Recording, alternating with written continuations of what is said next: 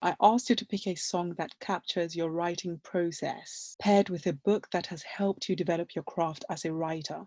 I picked The Eloquence of the Scribes, which we talked about earlier, and I paired it with a song by Le Nubien, Makeda, which is a beautiful song. I think in every book that I've written, it's been a song that's been a constant. I've always listened to Makeda. Makeda, on veut nous faire croire à des mythes perdus,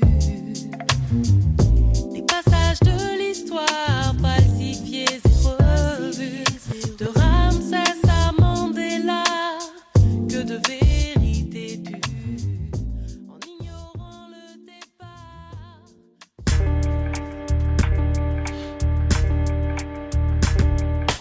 Welcome to Books and Rhymes, the podcast that celebrates the joy of reading by flipping the script with a musical twist on your favorite books. I invite guests to pair books with songs or albums that spark the same emotional connection. I'm your host, Sarah, a West African in the diaspora with a deep, abiding love for the written word. Join me as I take you on a musical journey through the works of new and classic authors. Today's episode is a deluxe conversation with a critically acclaimed author and researcher, Aisha Haruna Atta, who very generously explained what it means when writers speak of being possessed by a story or a character. She also speaks on the magical process of writing her recently published YA novel, The Deep Blue Between, a multi-directional migration story of displaced twins set in 1800s Accra, Ghana, and its predecessor, The 100 Worlds of Salaga. We use the music of Mara Andrade, Le Nubien, Sampa the Great, Nina Simone, Salif Keita, and so much more. Continue the conversation by sharing your thoughts on Twitter and Instagram by tagging us at Books and Rhymes. Subscribe, rate, and leave a review of Books and Rhymes, the podcast, on Apple Podcasts and your favorite podcast listening platforms. Aisha Haruna Atta has curated an exciting and just scintillating playlist to go with this episode. I strongly recommend you listen to it because, fam, it hits all the right spotty yoddy yoddy. Woo! Aisha Haruna Atta's playlist takes you to Ghana, to Nigeria, to Brazil, and Cape Verde. She takes you literally all around the world. Enjoy this episode. Aisha, welcome Thank to Books and Rhymes, the you. podcast. Thank you. You don't know how much I've been looking forward to this. You are stroking my ego and just sweet excited. Ooh la la. For the listeners who can't see this, I have my claws out and I'm going brr. By the way, I always ask every guest this question. What I want to do for posterity is to archive the correct pronunciation of authors' names. How do you pronounce your full name? Okay, so Aisha Haruna Atta. So there's a bit of a sing-song to it. Aisha Haruna Atta. So my dad is a journalist in Ghana, and so his name is quite a famous one. So people say Haruna Atta, or like all sorts of things. Haruna, all sorts of versions. I've heard it all. And then with my own name, like people here say Ayesha, with the French accent, they just can't wrap their minds around the fact that it's the same name, whether it's Aicha or Sha. But yeah, I've heard so many versions of my name. Wow, yes. Yeah. My name is Sarah, so you know, except in Nigeria is Sarah. And there's a Why? And when anyone calls me like that, I'm like, what have I done wrong? What have I done? Exactly. Whereas in England it's Sarah. It's like, ooh, Sarah. Ooh, the bougie. You surprised me because I sent Aisha her questions just about 12 midnight, thinking, oh, okay, it's going to take Aisha some time. I woke up the next morning on my inbox. Yes, all the songs, playlists, books. What? Aisha, please talk us through. Please, I beg. Okay, so you probably all know out there, those of you who know me, that I have a son he's turning 4. It just happened that he had a sleepover that night that Sarah sent her a request in, you know? So I said, if this boy is not here, just do it now, Aisha, because he's going to come home in the next 3 hours and you're done for. So I went into full super mama mode.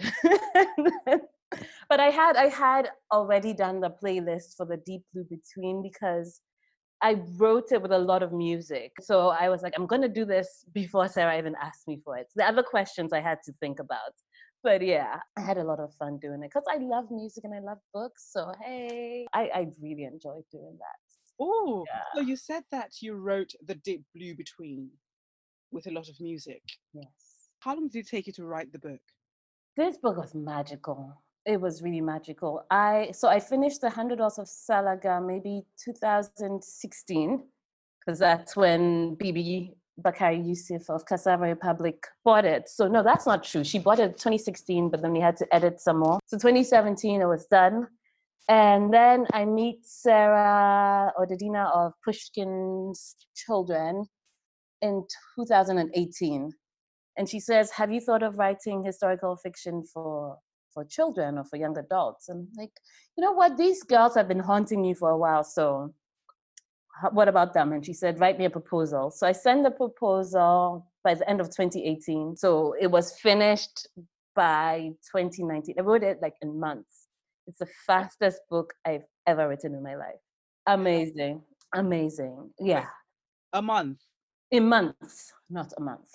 Oh. Plural, no, not a month. Oh, that no. Some people do that actually, but not me. You said that when you were writing The Deep Blue Between, you listen to a lot of music and your writing process involves music. So if you could pick a song that captures the process of writing The Deep Blue Between, or a song that when you hear it, it transports you to a particular scene or a time that you're writing the book, which song is it? I think it's Berimbau.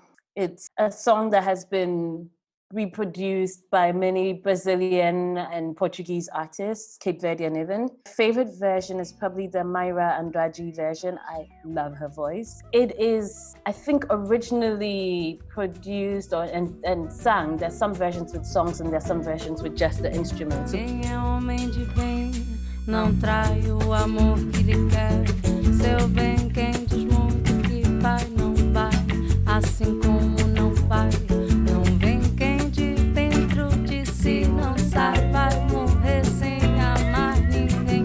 O dinheiro de quem não dá é o trabalho de quem. The Berimbau is that distinctly Brazilian sound. Cuckoo, cuckoo, cuckoo, cuckoo.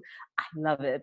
So that sound, and it's a string instrument. I think there's just one string, and then there's a bow and string and a little bowl. So that's the Berimbau. And this song plays with that instrument, and it's just the sound. Da, da, da, da, da, da, da, da, da, da, da, da. A poeira me mandou dizer que já chegou, chegou para lutar. Berimbau me confirmou, vai ter briga de amor, tristeza camarada.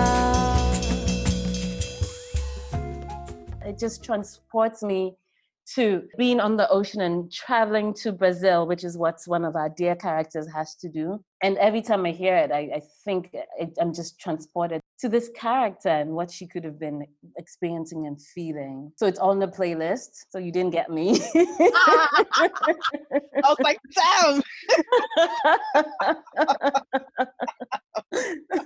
Yeah, that's the song. And it's not fair because the book is about twins, Hassana and Husseina.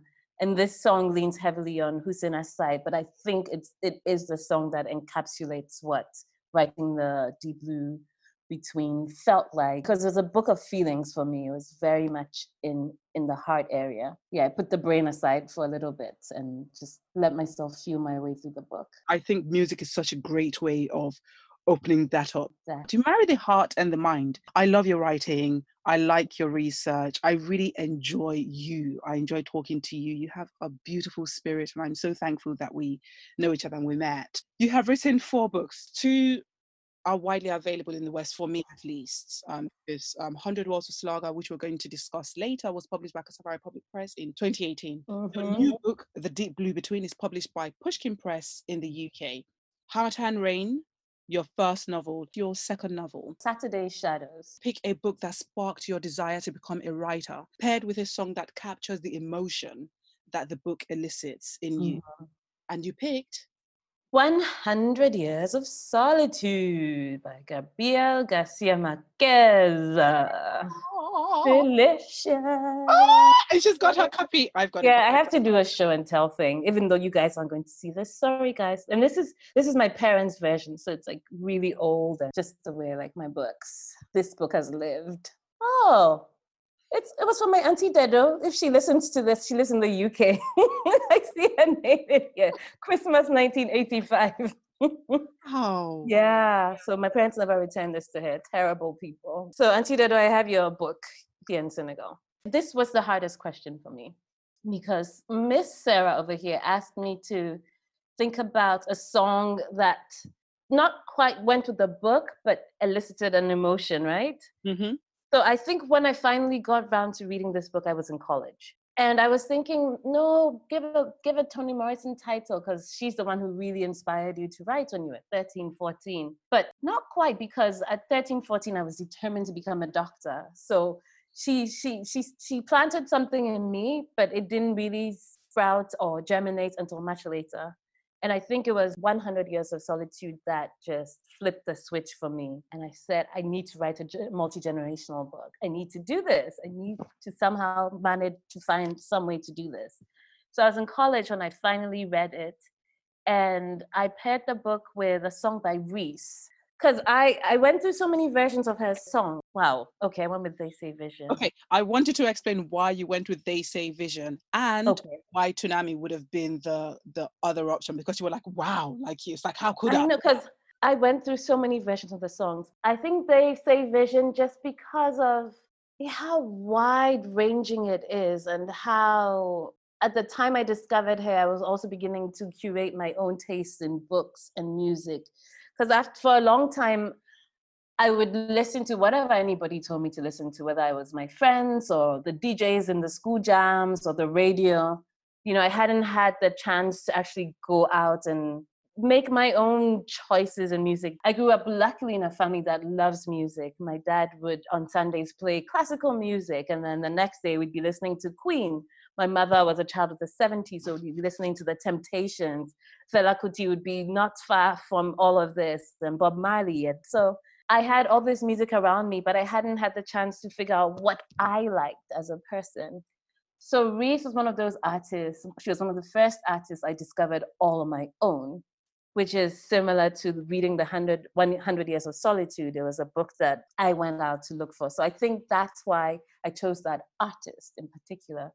But the song, why Toonami versus They Say Vision in the end? Maybe just a question of lyrics and what she was talking about. And I think They Say Vision struck a closer chord than Toonami did, even though I feel like the range of emotion was stronger with Toonami. I think you have to play both songs in the end, Sarah. I'm basically asking to justify why you play both songs.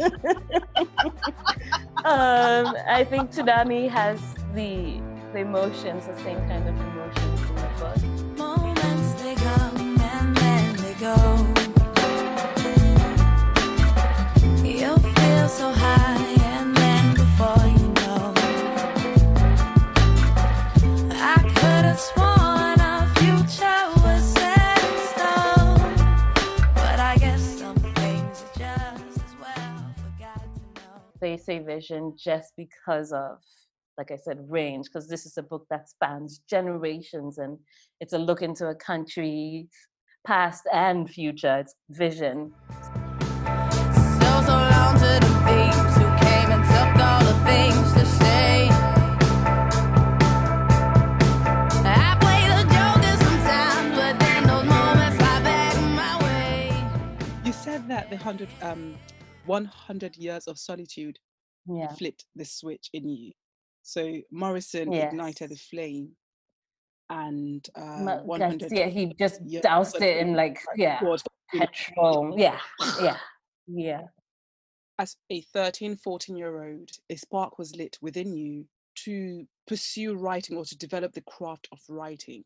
I wanted to change the world. I felt like doctors could change the world. Writing, my parents were both journalists at the time, and they were poor. Sorry, but it didn't seem like the kind of life I wanted for myself.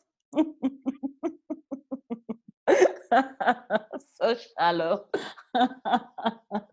you want to take care of them too, right? So if you end up doing the same thing, who's going to take care of who in the end? But how is that though? How is your present reality as a writer? How does that compare with your young imagination, your Mhm. childish imagination, what a writer is? I think it's bloomed into something else. I couldn't even imagine this. I couldn't even imagine that my books would travel. To me, like my parents were writers in Ghana. They were writing about Ghana. They had a newspaper. So it was within the confines of this country. My books have been translated into how many languages, have traveled oceans. I don't think I imagined that as a 13, 14-year-old. I thought, okay, maybe I'll continue the family business, maybe have a magazine for West Africa if it actually could do that.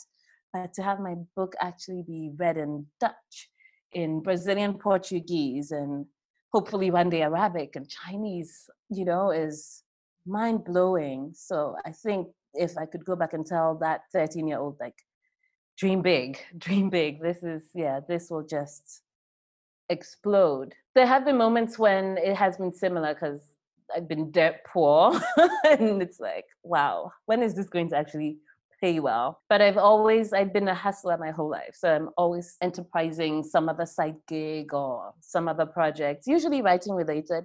I've been lucky to be able to do that. And so whether it's like translating or editing or ghostwriting here and there, it's been an interesting process, very different from my parents' path. Very, very different, yeah.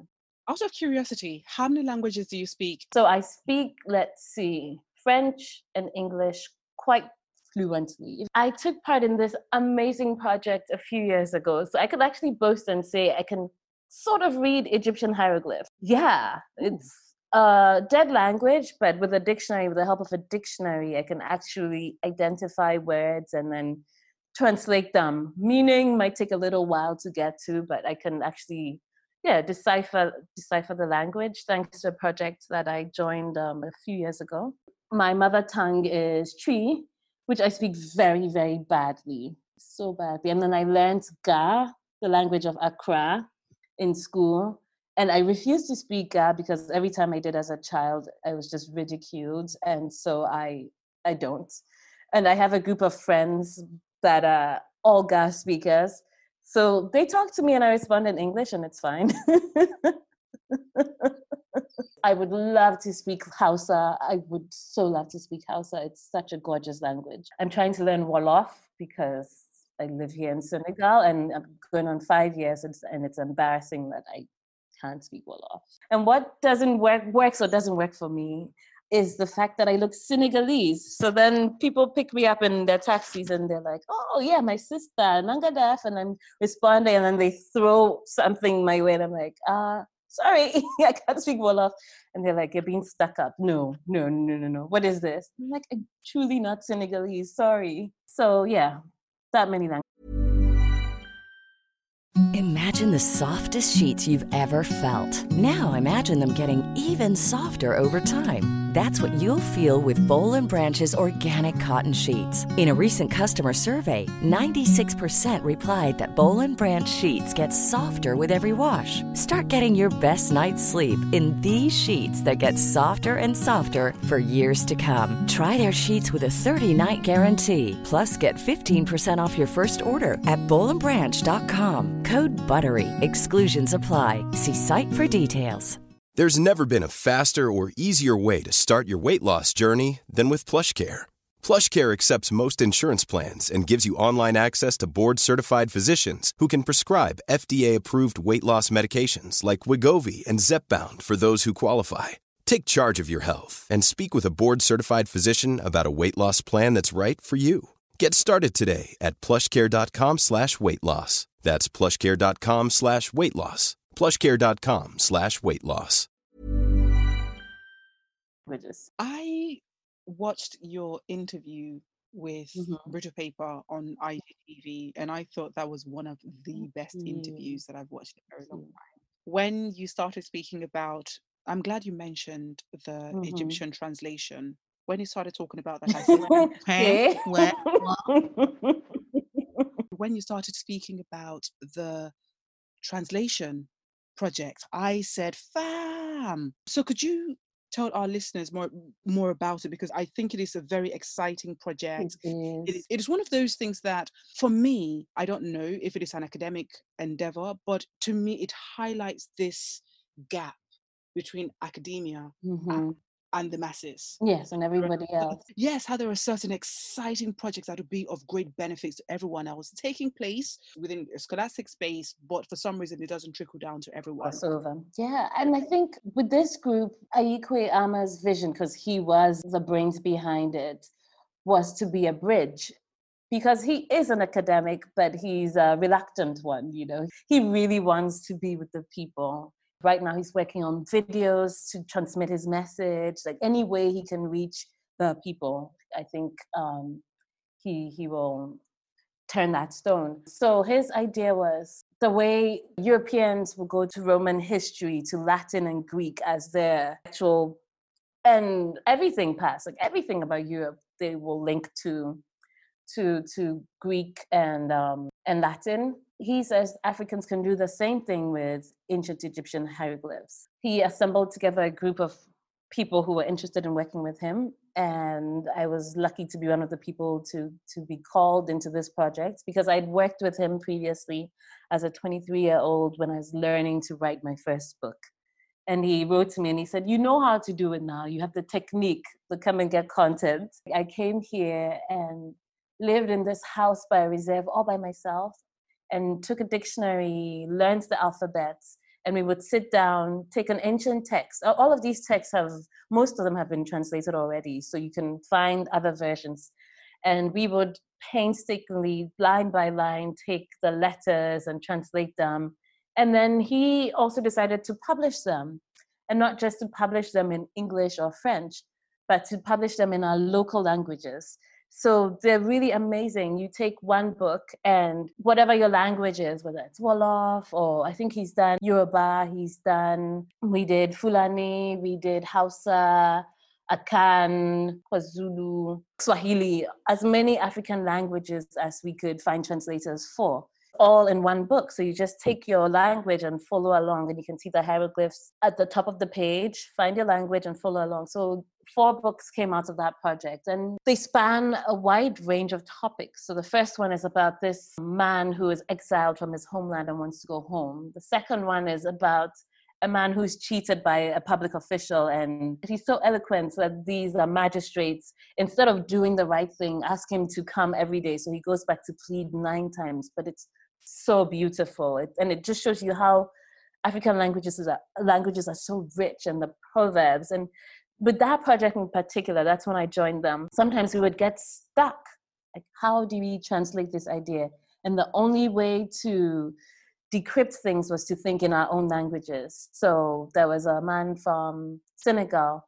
I'm from Ghana. There's a man from Burkina Faso. So each of us would have our own languages to help decipher whatever the text was trying to tell us. It was amazing when our local languages would crack the code. That was the second one. There was a love story, which is my favorite, a 3,000-year-old, 4,000-year-old love story from this continent. Can you imagine? It's written in stone. It's like, or papyrus. I'm not sure which one it was, but one or the other. You know, it's a 3,000-year-old love story from the continent of Africa, and I think that speaks volumes, because African literature over the years has sort of been pigeonholed. You know, it has to be certain topics, it has to have a certain gravitas, or it doesn't count.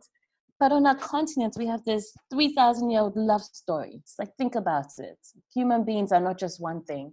And then the fourth story is a very serious topic. It's the instructions of Tahutep. So it's this old man who is leaving behind instructions for life, like, this is what you should do, you shouldn't do that. It was really a life-changing project for me, because I think, having grown up in the Ghanaian educational system, I was very myopic. Like, for me, life began with the European appearance on the continent. Even though my father is Muslim, I couldn't even think that Islam was older than Europe on the continent.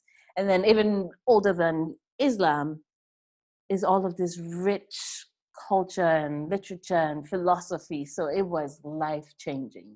And I want everyone to read that book, every child of the continent and beyond, to read some of these books we translated, because it really does change your mind and scope. So the first one is called Sanhat, Sanhat. The second one is Saheti Pen. So Saheti is written Skhtypn.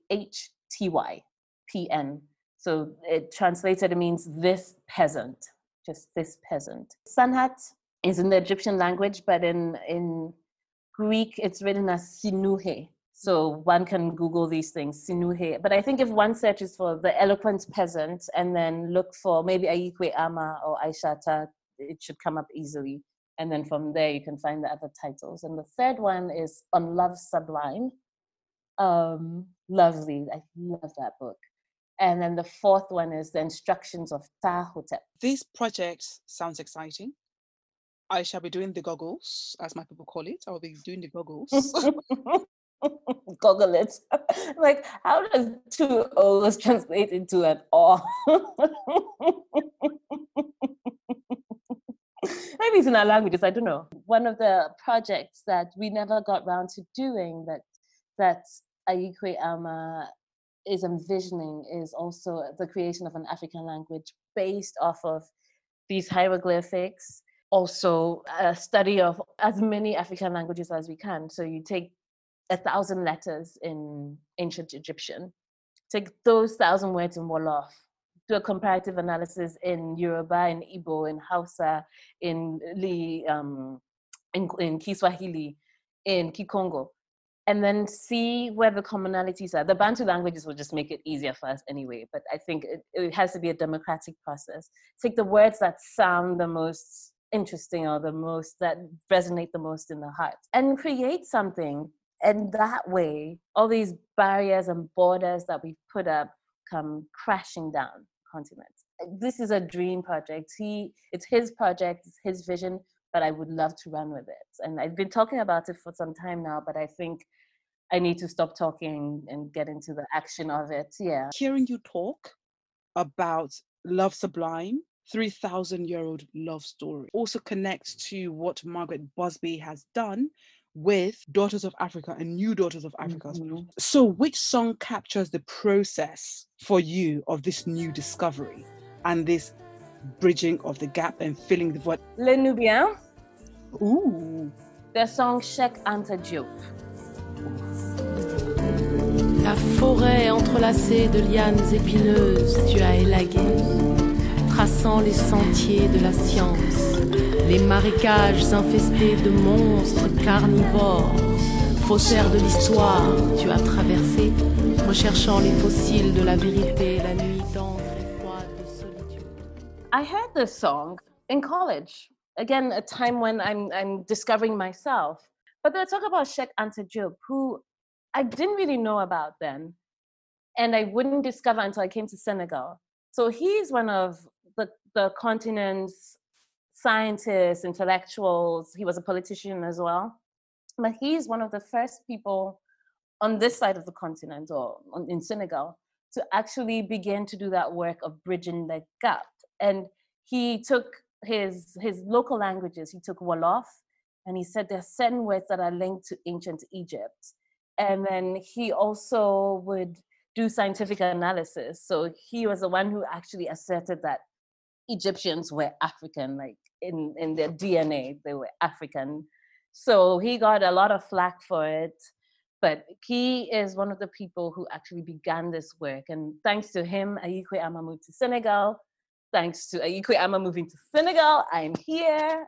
So I think that song, Cheikh Anta Diop, because this man is the reason why I'm doing some of this work today. Les Nubiens, Cheikh Anta Diop. For the listeners, would you mind saying the name of the book, the full title, and who wrote it?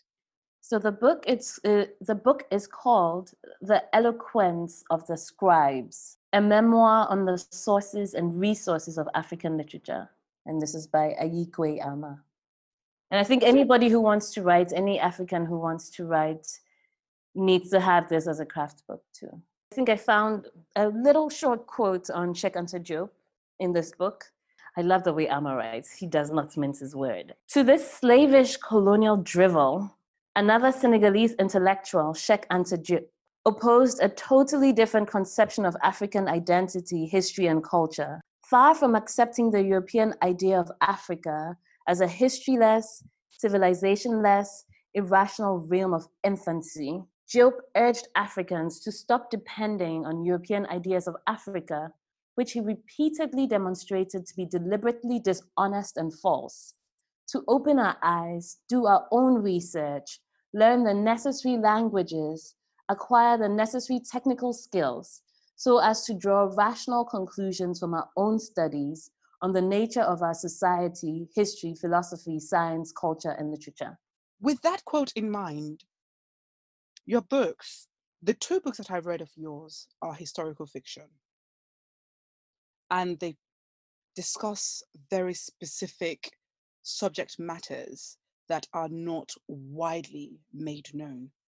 More specifically, intra-African slave trade and also the Africa-Brazilian connection. So the 100 Hours of Salaga and the Deep Blue Between, deeply researched historical novels. After reading the 100 Hours of Salaga, I was like, this woman has done a lot of research in this book. In the Deep Blue Between, it is narrated by teenagers. When I wrote my Insta review of the 100 Hours of Salaga, I said that it's reminiscent of sitting at the feet of an elder regaling you of tales of years gone by. That was how the 100 Hours of Salaga read to me the first time I read it. Your two most recent books, they speak directly to each other. The question I want to ask you is this, because I've only read those two books, how do they differ from your previous two books? Do you always write historical fiction? So the first book is a work of historical fiction and contemporary fiction all at once. It spans 50 years of Ghana's history. I think you should read it. It's Baby Aisha, 23-year-old Aisha. I had a book club reading of it a few months ago. I loved it, but I hadn't touched it in over 5 years, I think. So it was almost like peeling back all the layers that I've piled on now and going back to the kernel of who I was then. And it was sweet. It was really sweet. So that was 50 years of Ghana's history. And I think my work is slowly trying to figure out who I am, who my family is, who my clan is, what my country is about, like who we are, like all these layers that have been, molded over me through education, through family stories, through everything. When you begin to pick all those things apart, who are we? And so some of my writing, or a lot of my writing, does that work. So the first book, Hamatan Rain, is doing that on the country level, from Ghana's independence, literally from the moment she becomes independent to late 1990. The second book is the West African story. And I did that by creating a fictional West African space. And it's a contemporary book that's set in 1992, I believe. And it's loosely based on Ghana's history, but also I had lived in Senegal by that point, so I borrowed some elements from them. A lot of my besties are from Nigeria, so from what they'd experienced growing up, I managed to create a mishmash of things and invent a West African culture and country to try to also figure out what went wrong in a lot of our countries, because the narrative is the same. Yes, Senegal was never went through coup d'etats, but the same dysfunction you find here, one finds in Ghana. And then next door, Mali has been through another coup. Ghana had a succession of coups in the 70s, same with Nigeria. So it was trying to understand that dysfunction. And then I moved even further back in time because I realized that I had this ancestor who had been enslaved, and she didn't go across the ocean. So again, one of those things that is mind-blowing but really shouldn't, because of course it happened, internal slavery happened, but because of what we've been taught or we've been made to swallow, it was like, wait, what? There was slavery here, and you mean she was enslaved here? So that ate at me, and I had to also begin to try and understand that larger West African story too. Way before these coup d'etats, way before even the colonial era, we were doing this yes, there were systems that fed into other systems, but we are actually doing this to each other, and why? So that's how come the 100 Wells of Salaga was born. And I wrote a part of that book in Brazil. And again, my mind was blown because I knew that people had moved across the ocean to the Americas, but then they actually went back and there was a back and forth movement. Wait, what? Nobody talks about that. Everybody just says that we lost our sisters and brothers to the Americas. But people actually did the back and forth movement, and through that created all sorts of new religions and belief systems and ways of being. Wait, what? Why wasn't I taught that in school? So I think it always starts from having my mind blown, and things that should be self-evident or shouldn't be as astonishing as they are, but nobody talks about them. So then there's naive little me that says, whoa, this is so interesting. This changes the way I think about the world and about why we are the way we are, about why we have these dynamics, about why Accra is organized a certain way or Lagos is organized a certain way.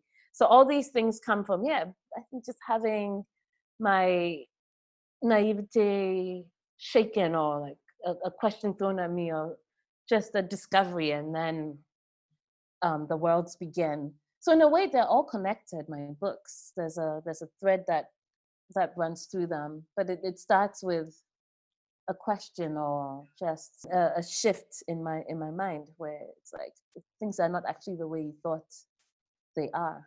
So it's like you write to satisfy your intellectual curiosity. And then it becomes a bigger thing, because then it's not just about me. And I think, well, if I know this, my sister should know this, my cousin should know this. Like this is important.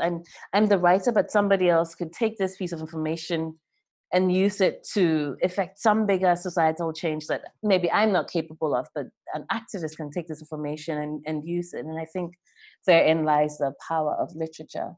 I asked you to pick a book or story that inspired you to write your recently published young adult novel, The Deep Blue Between, paired with a song, and you picked. I picked Two Sisters by Ama Ata Edu. The song that goes with that is a beautiful song called Simple Love by Manifest. Two Sisters. Ama Ata Auntie Ama, I call her. This is my another well-loved book. I bought this for $3 on the curb in New York. I saw it and I said, must have this. You talk about the effect the 100 Wells of Salaga had on you. I think Auntie Ama's writing is the same thing. For me, she's whispering these stories into my ear. It's so conversational and so wonderfully easy. I don't know how she does it.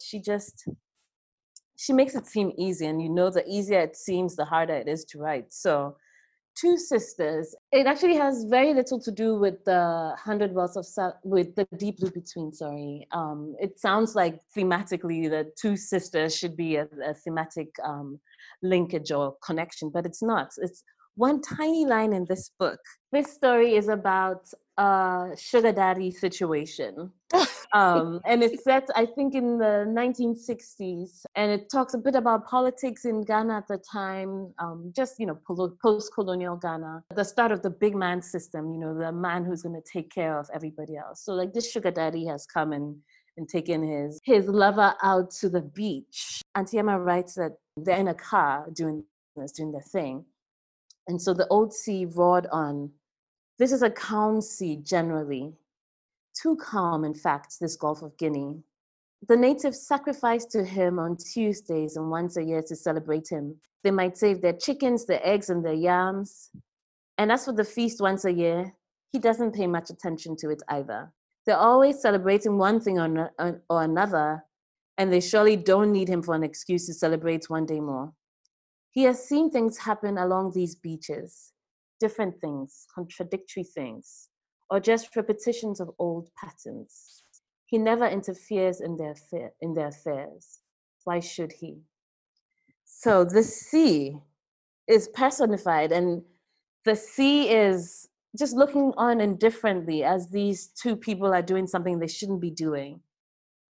And to me, that was perfect for talking about the Deep Blue Between, because the sea is this this divide between the sisters as well. For me, the sea is a woman. In Auntie Emma's story, it's a man, it's a he. But for me, it was a she, or it is a she, and she's buoying them up. She's between them. She's separating them, but at the same time, she's connecting them. So I took this image of the sea and I think stretched it out a bit more in the deep blue between. And Manifest's song comes in because, again, of the simplicity of the song. And goddess, if I'm being honest, we don't do passive aggressive.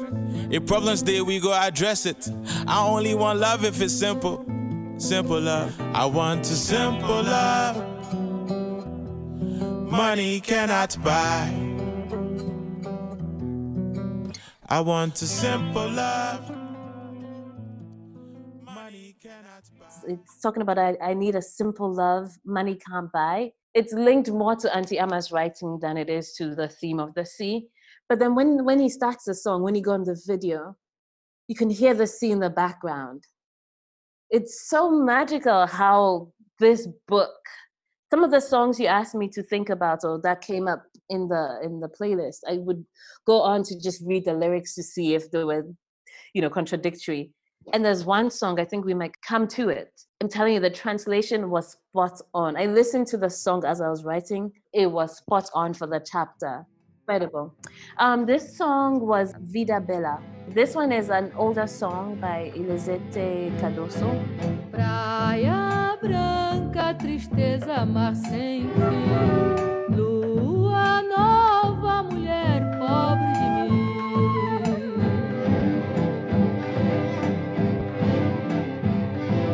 Vento sul que o seu corpo acarinhou.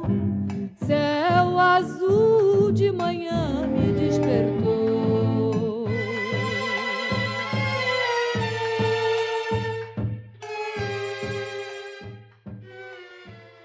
Spot on. So yeah, Manifest song I picked for its simplicity and its sweetness. And I picked Auntie Emma's song because of the sea. And I listened to Manifest song and it begins with the sound of the sea roaring. Magic. Was that an immediate connection for you to make? Because I know we spoke earlier about the quickness with which you paired your books and song selections. How did this pairing? This one was. Let me see, because I have my eraser marks. So yes, no eraser marks on this one. The first one you asked me with the 100 Years of Solitude, I actually have Reese's Let's Love here. So I think it's Reese's whole album, and then Tsunami here, and then I send you They Say Vision in the end. But with this one, there are no eraser marks. It's just Manifest Simple Love. It came organically. Like writing the sea, because in The Deep Blue Between, on one hand, we already established that it is written from multiple perspectives. So each chapter is written from the perspective of a particular twin, or either it's written with their voice or it narrates what is happening to them or what they're experiencing or seeing at that particular point in time. But there was something you did, which I don't know the technical term for it, but there seemed to be an interruption. There's a communication taking place, not verbal communication, but something. The sea has a very strong theme and motif in the book. How was it converting, the oral sound of the sea, the visual imagination of the sea into textual form? And not just any textual form, but creative fiction for the reader. I think living by the sea has helped. I wake up sometimes to a crashing sea, and I'm not directly on the beach. I live about 10 minutes from the sea. But some days, the sea, she's so loud, you can hear her waves just hitting the beach. And you're like, what is going on, Auntie? What's going on, Mama? And then there are days you go there and she's glassine and not a wave on her. So living in this space has definitely helped. I have the visceral and visual and tactile connection to her at all times here. And this was a dream I had for myself. I grew up in Accra, but Accra is a city that's turned her back on the sea. We don't really have, we have beaches, But people use it for all sorts of horrible things. So Auntie Emma's extracts that I read, this was in the 70s, 60s, 70s, and Accra was a lot cleaner then. But now you go to Accra beaches and you have to dodge certain things. While I liked the beach, it wasn't quite a place that I could go visit often. Like we went, my parents and I went when we lived by the sea. We lived about 15 minutes away at some point in our lives, and we would go walk over there. But the city doesn't really care about the beach anymore or the sea. Maybe because of our history as well. It's this place to be feared. It's a place where people are taken away and never come back. So psychologically, maybe we've swallowed that and just we've built and turned our backs on her because she's a thing that just takes away from. She gives too, but she takes a lot from us. So maybe that's why Accra is a city where the sea is there, but we don't give her due.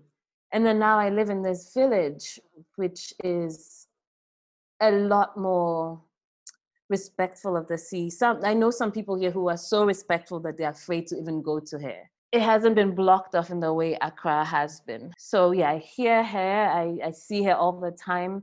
So she's almost in my paws. She's in me, and so writing her was quite easy because I could pour it out on the page and translate that. You asked also about the italics, and I like to think of it as a dream space, or almost like a numinous space for the girls, because that's where they reach out to each other in their dreams. But it's also the place where Husseina goes when she's communing with the Orishas. So it's almost like, this third space, the psyche, the dream world, and that space is almost like the sea as well, right? It's watery, it's fluid. To get into that space, I think there was less craft and there was more possession. Yeah. Explain. I let the space write itself. This is the first book in which I've really let heart do the work, and I just sat down and said, take me over, use me as a medium. In the 100 Wells of Salaga, there was a bit of that as well, but I think I fought it because I was a bit scared of what I was doing. But in this book, I really just let the girls take over. And then in those spaces where they're dreaming, where they're possessed, where they're inhabited, so just write it for me, because I don't know what that's like. And by writing it, I learned what that was like. What is it like? Magical. It's magical. You can't control it. You might try to fight it. There were definitely moments, because I grew up as a scientist. I studied science. I wanted to become a doctor. So I need to observe it. I need to see it. I need to smell it, taste it. I need to use my 5 senses to make sure that it's real. But in this, you're using a 6th sense. And there was one day when I was doubting. I was like, nobody will buy this. This is impossible. I was going through a pretty tough time because, I was broke and poor, and my best friend was getting married. And this is my best friend I've known since I was a baby. She's my twin. This is my twin, and I couldn't go celebrate with my twin. And I had to break the news down to her, and she couldn't even talk to me. She was like, okay. So then 3 days later, my dad calls me and he's like, I had a dream. And he doesn't know any of this. I haven't told him any of this. And I had a dream. We went to a restaurant and he did something to bring this girl to tears. I was like, what is going on? And then he intervened somehow in the dream. But I was like, this is really interesting. I'm like, it's okay, I believe. Take me and let me write the book and finish. Because there were definitely moments when I really doubted the credibility of the story. But then life, or this space, would remind me through certain things that let go and let it write itself. When writers speak about the process of bringing their books to life, it seems like you're in 2 camps in the 2 books that, speak to each other. There are some who are very much in control of the writing process, and there are others who allow themselves to be possessed by the story to bring the story to life. Having experienced both, because with the in control, the craft, you can talk about that. I want you, if you don't mind, to help us demystify this process of being possessed by the story. What is that like? What is it like in terms of what does it feel like? What does it look like? Can you explain the process of letting go?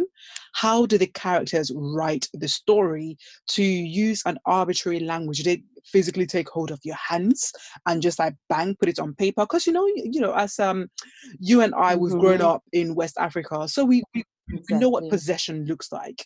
We've seen people who are possessed physically and they're manifesting that possession. The way I imagine possession may be different from how you are describing possession. So what does possession look and feel and would appear to someone who is not familiar with this kind of writing possession? How would you explain it to them? What it feels like to me is eating, breathing, everything the story. It's like looking out and seeing a flower, and the flower reminds you of something in the story. You're not cut off from the world. You're still very much in the world, in the physical world of realness. But then your senses are constantly linking you back to the story. So whatever it is you're perceiving, the bite of something, and the flavors are going to remind you of something in the story. So it's sort of like living in two worlds at the same time. And I think it's just being alive. I don't think there is much of a mystery to it. I think it's just being alive. And like, I don't know if you meditate, Sarah. I think it's being meditative at the same time. It's like noticing things, but not letting them take over. So it's being meditative, I think. For those who meditate, I think that's the closest description I can give to describe what it is like. So being open, being alive, being meditative, these are three states that I think for me best describe this mood. Because when I'm in intellectual craft mode, it's like I am creating. I take the pencil, I am writing down. Hassana is going to move to Accra at this point. How am I going to move her to Accra? I need to do research. How do people... It's more like that. But when I'm in the meditative state, it's like I'm walking on the beach and someone walks across and I'm like, she can just do this. She can just walk across. So it's being observant, it's being meditative, it's not filling in the story yourself, which is what you're told in meditation as well. It's like, just observe. There's a river in front of you, just observe. So I think that's the closest description I can come to it. And it's a hard thing you're asking me to do, because these are spaces that are very esoteric, are very hard to pin down. And I think that's why maybe we've struggled with some of our own religions as well. Like you talked about West Africa, and a lot of West African religions are hard to put down in a book. It's not like you can take a Quran or you can take a Bible for our religions, because they're in these felt spaces, in these liminal spaces. And I have been to a possession right here in Senegal. It's called Ndep. Very interesting. And there's a Senegalese writer, Ken Bougel, who I had the chance to sit on a panel with. And she describes it as a chance for women to finally express themselves, because women are forced to take lots in and to not be as vocal in a lot of our societies. So in Ndep, there's a sort of spiraling, and the drums speak to you, and then you're possessed, but then you finally express what's in you out. So there are women who are, chaste, who are very shy, and then suddenly in these possession ceremonies, they're asking for cigarettes or for alcohol. And it's so interesting, that kind of possession. But in my case, I think it's just observing, just seeing what life holds, and letting myself be surprised and not being in control of everything, because that's the other opposite of things. I think a lot of women have been taught to be in control, like get your child ready for school, you have to control all of this, and it's letting that go and just being open to not being blind anymore. And that takes quiet. It takes a lot of peace. And it's not an easy thing for us to get in these times and spaces. I'm reading Women Who Run with the Wolves, and I think she does that too. She talks about this same kind of energy. It's finding your wild woman. And sometimes it takes just going into a quiet space in any way that rings true to you. So for me, it's sometimes just sitting in front of the ocean, sitting in front of nature. For somebody else, it's dancing, it's listening to music, and being receptive, being receptive, going back to our very pure nature. And it sounds abstract, but I'm trying to not to be that abstract writer. I'm trying. But I think for those who meditate, some of this will make sense. For those who are trying to find the wild woman, some of this will make sense. You've been talking about the wild woman, meditating, or being analytical, and also writing intellectually. So I asked you to pick a song that captures your writing process in general, paired with a book that has helped you develop your craft as a writer. I picked The Eloquence of the Scribes, which you talked about earlier, and I paired it with a song by Les Nubians, Makeda, which is a beautiful song. And I think in every book that I've written, it's been a song that's been a constant. I've always listened to Makeda. Makeda, on veut nous faire croire à des mythes perdus, des passages de l'histoire falsifiés et revus, de Ramsès à Mandela, que de vérité tue. En ignorant le départ, on est ressemble. Makeda était reine, belle et puissante. Makeda, Salomon rêvait de sa peau noire. Je chante pour raviver les mémoires, exhumer les... And it's only recently that I actually listened to the lyrics, and it's asking you to do the exact thing that I'm doing. It's asking you to drop the lies, to actually go back and do research, find out who we are. Because I think of all the people on this planet, Africans, we've been told so many lies. We've been sold stories that aren't ours. And so that song and this book do that extra pleading of telling, go back in time and find out who we are. Yes, these things have happened to us, but the timeline is actually even longer than we realize.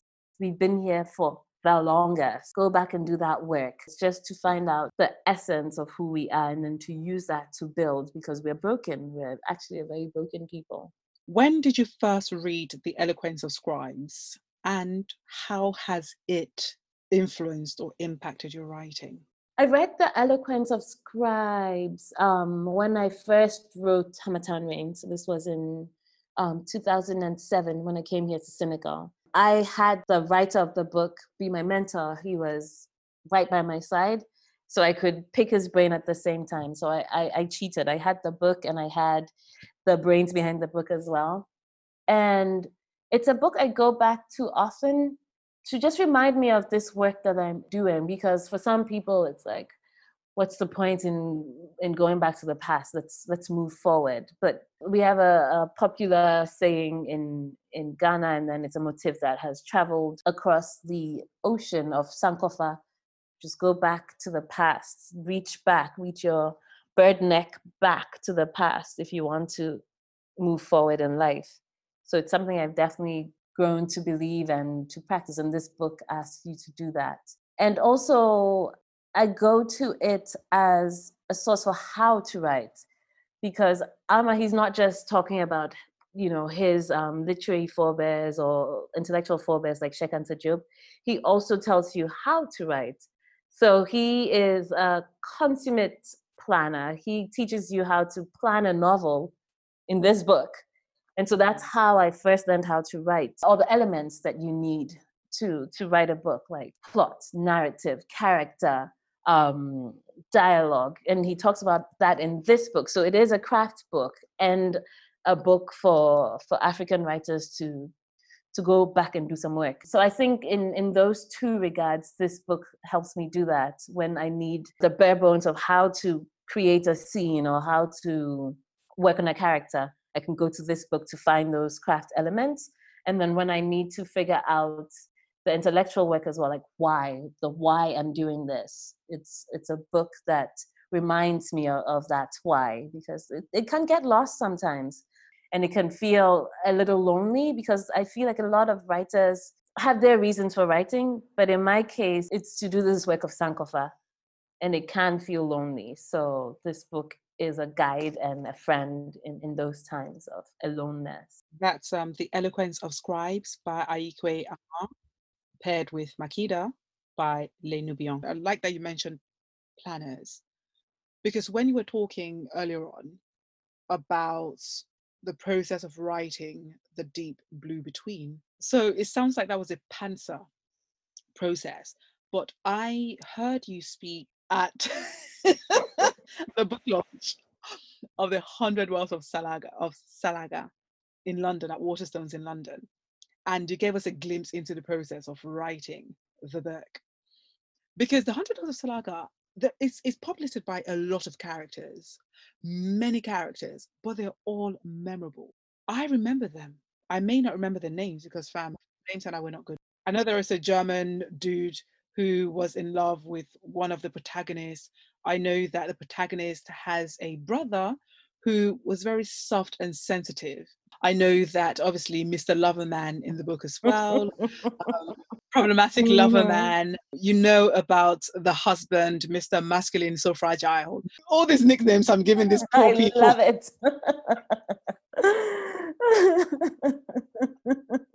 Love it. These are non-central characters, but they leave a mark on the readers because they're not accidental. The themes are very strong in 100 Wells of Salaga. It's an epic book, small, but it's epic.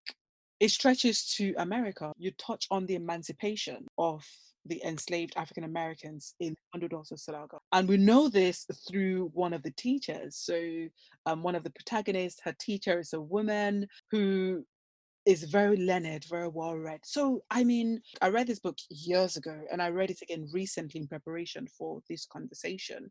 And I remembered all these characters all over again. So the question I want to ask you about your craft is the intentionality behind it, right?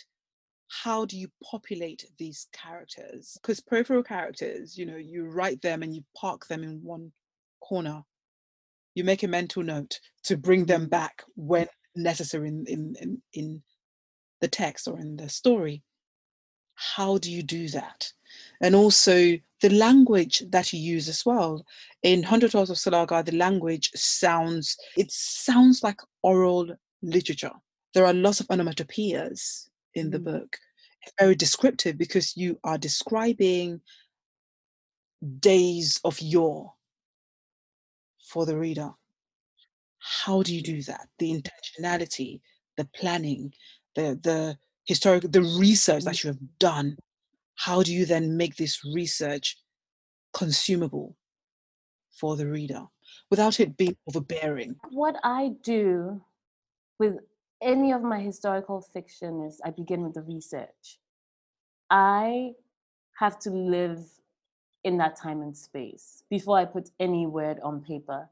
So I just found a notebook the other day. I don't know why it decided to come and show itself up. It was in my husband's things. And he was like, oh, I think this is yours. And I hadn't seen it in 3 years. And this was the first Salaga notebook. I began this, I think in 2012. This was the version in which a character from the present falls in a well and goes back in time. So that was the first iteration of the 100 Wells of Salaga. No. It was like a fantasy novel. Like this modern girl falls in her grandmother's well in Salaga and goes back in time and meets this ancestor and sees her, and she tries to get her out of enslavement. So this was the very first iteration. And some of those characters actually migrated into the final version, like Mr. Loverman, Moro. So it just came back to me the other day. Don't know why, but it did. I was looking, and I actually handwrote a lot of those. But before the handwriting began, there was a research. So I would spend days ensconced in the Schomburg Center for Black Research in Harlem. I was living in New York at the time, and I would just be swallowed into these worlds. Luckily, the 1890s in Salaga had been heavily documented, thanks to good old Europe that wanted to make its mark on everything and document everything and put its name on everything. We discovered it, we put our name on it, type of thing, which is very annoying but helpful for today's researcher. So I just put myself, there were books like Salaga, The Struggle for Power. There was a whole collection called the Salaga Papers, which was everything and anything that had been written about Salaga between 1880 and 1899. Some of these people even became characters who ended up in the book. There was Malam Musa, I think it was called in the book. So he was the German who could speak Hausa and then comes and he speaks with the landlord and he's telling him what's going on with the Germans and how he doesn't believe in the German vision of things. So he was actually one of the people I read. So I immerse myself as fully as I can in that space before I begin to create. Like I need to know everything. What does it feel like inside a hut? Again, thanks to the meticulousness of these European explorers and visitors, there were details about how a hut was built. I guess, when you're living in that place and time, you're just living.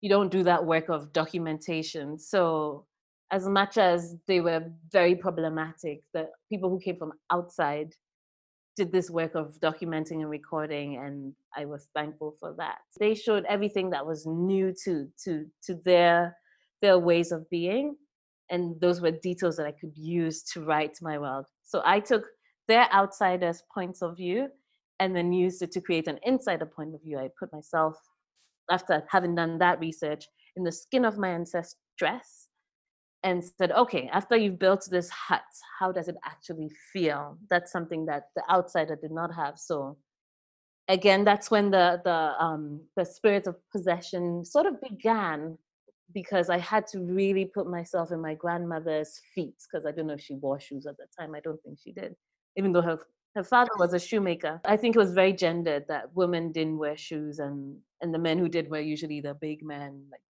Wuche's father, and Wuche did wear shoes. So before anything begins, I've lived in this world, I've visited the world, I know it inside and out. And then I begin my planning. Then I get my Excel sheet. Ha ha. So this is something that I learned from this man, Ayikwe Ama, and from his book as well. And so you take your time and say, this is sort of what you want to happen. With the 100 Wells, I was very detailed because I'd come from 2 books of having used that methodology to work. So we begin in 1892. This is what's going on. And it's great because when you're writing a historical fiction, there is the history to deal with. There are the facts of things that took place. So I could use those as anchors and as points to signpost me. So in the 100 Wells, I knew it would be about my great-grandmother who had been enslaved. But then as I was doing my research, as I was doing my full immersion into that space and time, I learned about princesses who could choose their lovers, let's put it that way, even if they were already married or betrothed to another. So that was fascinating, and I had to write about a person like that. I thought, okay, you have an enslaved person, and then you have this person who is the freest woman in their society. Put them together. So that came from the research. It wasn't my initial intention. I started with a girl going back in time, but then through the immersion process, there were details that emerged and then gave me fodder for writing newer characters. So then Wuche was born. She was a woman in this very patriarchal construct in society. So she wouldn't be able to do certain things. So give her a brother, give her somebody who is maybe a softer version of herself, who doesn't see power the same way that as she does, or who doesn't even want it, but then it's going to be naturally passed on to him, and use that to also create narrative tension. So these are details that come as I'm writing and as I'm planning. So those are more craft things. And then I write a very bad first draft. There's another book that's a craft book that I go back to, and I'm not going to pair it with a song because no, I've already done it. And this book is Bird by Anne Lamott. Oh, yes. Yes. It's another huge influence on my writing and in my own life, because start with a bad first draft with anything. Stop the perfectionism. Just start. Scribble. Just do it, and then come back and throw away. Chisel away, etch away. Then create your sculpture. So that book too is another one I go back to, and then I come back and rewrite and rewrite and rewrite, and that is how my process goes. So immersion, planning, bad first draft, rewrite as many times as you can until you get sick of it. Put it away for a month or 2 or 3 or 4 if you have that luxury, and then come back again with fresh eyes. And then this is really, really important. Find a tribe. Find a group of people you can send your work to, because feedback is so key. If you're thin-skinned like me, you're going to send your work out into the world, you're going to get feedback. Good feedback, negative feedback. And having a buffer, having that tribe will prepare you for that. And the tribe shouldn't be like a group of, bootlickers who are going to tell you your work is fantastic. It should be people who tell you, who push you and who tell you, actually, this character is flat. I don't believe for a second that this person will do that. Find a tribe of people who can give you feedback, even if it's 1 or 2 people. Find a workshop group, and when they give you the feedback, listen. Take certain things with a grain of salt. Take things that you find helpful, and you can toss out the things that deep inside of you are like, no way, this is my vision and I'm sticking to it. And then if you have an agent or a publisher, then you send it to them. So yeah, that's a process.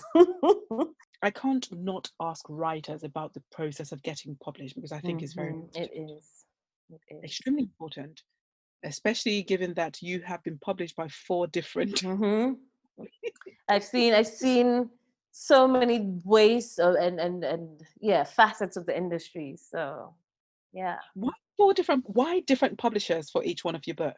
So the first one was published here in Senegal, and it was Ayikwe Ama's cooperative, Pe-Ank Books, Pe-Ank Publishers. So their model is not your traditional publishing model. So they have a group of friends who come together and decide they like a book, and then one of the members or a couple of the members will put together the money to print it. And it's really, really cool. And that's how my first book was published. But once a book is printed, it has to get out there into the world. And so that's where I found the model a little difficult to work with, because I was an unknown published writer. And no bookstore was just going to pick up my book without some legwork. And the publishing cooperative didn't have that side to it. So I ended up doing that work of putting my books in a suitcase and going and knocking door to door. Would you have me? And going to cultural spaces and saying, can I do a reading here? And it was lucky. I was really lucky. I teamed up with another writer, Nana Ikuya Hammond. And she had the big name publisher. She had Simon & Schuster behind her. But we were doing the same thing. So it was very interesting to have that be my experience, and then to have, a partner and a person who had a big name behind them, and then we were doing the same thing. So I thought, oh, you actually don't need a big name to get out there, because she's doing the same thing I am. We did that together. And Hamatan Rain, it was read by readers in the US, some in the UK. I actually came to the UK. My mom helped me finance a mini book tour. It was very cute. It was so cute. I went to Centerprise Bookstore, which is no more. I actually did a reading there, and it felt so heartwarming to be in this historic space, this book that has been published by a small outfit in Senegal. I'm doing this by myself, and yet I'm able to come into spaces like this. In the US, I went to Blue Stockings in New York, which is this radical bookstore in New York. There's another famous one in DC, Busboys and Poets. So I went to all these iconic spaces. In LA, I went to SO1 Books with no budget at all. I was able to walk into these iconic spaces for not just Black books, but radical books. And I was able to get my little book into those spaces. And so that was my first foray into publishing. And it was wonderful, but I wanted a wider readership. There's no shame in my wanting, the ambition. No. I wanted more people to read my work. So I asked you to pick a song that captures your writing process in general, paired with a book that has helped you develop your craft as a writer. I picked The Eloquence of the Scribes, which you talked about earlier, and I paired it with a song by Les Nubians, Makeda, which is a beautiful song. And I think in every book that I've written, it's been a song that's been a constant. I've always listened to Makeda. On veut nous faire croire à des mythes perdus, des passages de l'histoire falsifiés et revus, de Ramsès à Mandela, que de vérité tue. En ignorant le départ, on est ressemble. Ça a été reine, belle et puissante, Makeda. Salomon rêvait de sa peau noire. Je chante pour raviver les mémoires, exhumer les. And it's only recently that I actually listened to the lyrics, and it's asking you to do the exact thing that I'm doing. It's asking you to drop the lies, to actually go back and do research, find out who we are. Because I think of all the people on this planet, Africans, we've been told so many lies. We've been sold stories that aren't ours. That song and this book do that extra pleading of telling, go back in time and find out who we are. Yes, these things have happened to us, but the timeline is actually even longer than we realize. We've been here for the longest. Go back and do that work. It's just to find out the essence of who we are and then to use that to build, because we're broken. We're actually a very broken people. When did you first read The Eloquence of Scribes, and how has it influenced or impacted your writing? I read The Eloquence of Scribes when I first wrote Hamatan Rain. So this was in 2007 when I came here to Senegal. I had the writer of the book be my mentor. He was right by my side, so I could pick his brain at the same time. So I cheated. I had the book and I had the brains behind the book as well. It's a book I go back to often to just remind me of this work that I'm doing, because for some people it's like, what's the point in going back to the past? Let's move forward. But we have a popular saying in Ghana, and then it's a motif that has traveled across the ocean of Sankofa. Just go back to the past, reach your bird neck back to the past if you want to move forward in life. So it's something I've definitely grown to believe and to practice, and this book asks you to do that. And also, I go to it as a source for how to write, because Alma, he's not just talking about, his literary forebears or intellectual forebears like Cheikh Anta Diop. He also tells you how to write. So he is a consummate planner. He teaches you how to plan a novel in this book. And so that's how I first learned how to write. All the elements that you need to write a book, like plot, narrative, character, dialogue. And he talks about that in this book. So it is a craft book and a book for African writers to go back and do some work. So I think in those two regards, this book helps me do that when I need the bare bones of how to create a scene or how to work on a character. I can go to this book to find those craft elements. And then when I need to figure out the intellectual work as well, like why I'm doing this. It's a book that reminds me of that why, because it can get lost sometimes and it can feel a little lonely, because I feel like a lot of writers have their reasons for writing, but in my case, it's to do this work of Sankofa. and it can feel lonely. So this book is a guide and a friend in those times of aloneness. Millions of people have lost weight with personalized plans from Noom. Like Evan, who can't stand salads and still lost 50 pounds. Salads generally for most people are the easy button, right? For me, that wasn't an option. I never really was a salad guy. That's just not who I am. But Noom worked for me. Get your personalized plan today at Noom.com. Real Noom user compensated to provide their story. In 4 weeks, the typical Noom user can expect to lose 1 to 2 pounds per week. Individual results may vary. Imagine the softest sheets you've ever felt. Now imagine them getting even softer over time. That's what you'll feel with Boll & Branch's organic cotton sheets. In a recent customer survey, 96% replied that Boll & Branch sheets get softer with every wash. Start getting your best night's sleep in these sheets that get softer and softer for years to come. Try their sheets with a 30-night guarantee. Plus, get 15% off your first order at bollandbranch.com. Code BUTTERY. Exclusions apply. See site for details. Many of us have those stubborn pounds that seem impossible to lose, no matter how good we eat or how hard we work out. My solution is PlushCare.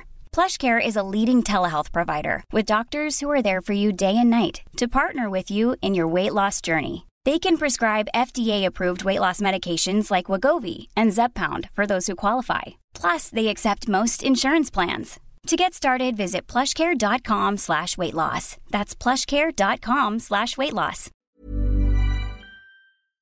That's The Eloquence of Scribes by Aikwe Amar, paired with Makida by Le Nubian. I like that you mentioned planners. When you were talking earlier on about the process of writing The Deep Blue Between, so it sounds like that was a pantser process, but I heard you speak at the book launch of the 100 Wells of Salaga in London, at Waterstones in London, and you gave us a glimpse into the process of writing the book.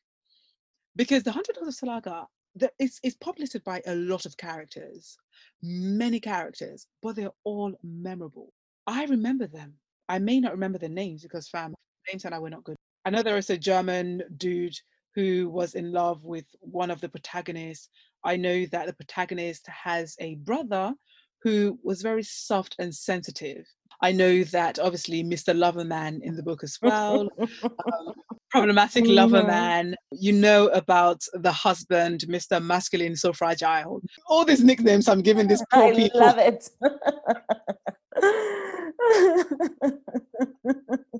Love it. These are non-central characters, but they leave a mark on the readers because they're not accidental. The themes are very strong in 100 Wells of Salaga. It's an epic book, small, but it's epic.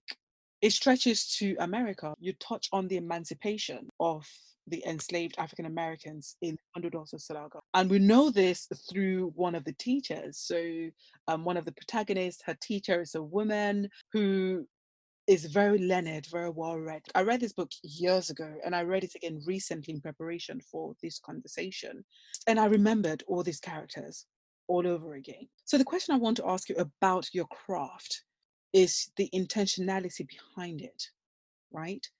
How do you populate these characters? Because peripheral characters, you write them and you park them in one corner.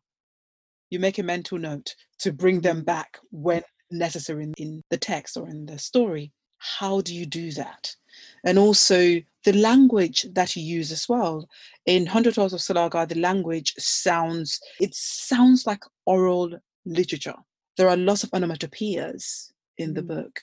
It's very descriptive because you are describing days of yore for the reader.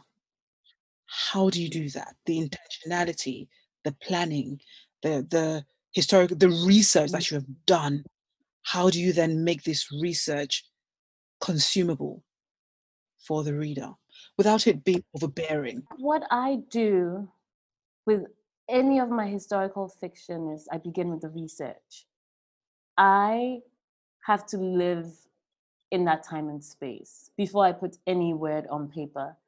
So I just found a notebook the other day. I don't know why it decided to come and show itself up. It was in my husband's things. And he was like, oh, I think this is yours. And I hadn't seen it in 3 years. And this was the first Salaga notebook. I began this, I think in 2012. This was the version in which a character from the present falls in a well and goes back in time. So that was the first iteration of the 100 Wells of Salaga. Oh, it was like a fantasy novel. Like this modern girl falls in her grandmother's well in Salaga and goes back in time and meets this ancestor and sees her, and she tries to get her out of enslavement. So this was the very first iteration. And some of those characters actually migrated into the final version, like Mr. Loverman, Moro. So it just came back to me the other day. Don't know why, but it did. I was looking, and I actually handwrote a lot of those. But before the handwriting began, there was a research. So I would spend days ensconced in the Schomburg Center for Black Research in Harlem. I was living in New York at the time, and I would just be swallowed into these worlds. Luckily, the 1890s in Salaga had been heavily documented, thanks to good old Europe that wanted to make its mark on everything and document everything and put its name on everything. We discovered it, we put our name on it type of thing, which is very annoying but helpful for today's researcher. So I just put myself, there were books like Salaga, The Struggle for Power. There was a whole collection called the Salaga Papers, which was everything and anything that had been written about Salaga between 1880 and 1899. Some of these people even became characters who ended up in the book. There was Malam Musa, I think he was called in the book. So he was the German who could speak Hausa and then comes and he speaks with the landlord and he's telling him what's going on with the Germans and how he doesn't believe in the German vision of things. So he was actually one of the people I read. So I immerse myself as fully as I can in that space before I begin to create. Like I need to know everything. What does it feel like inside a hut?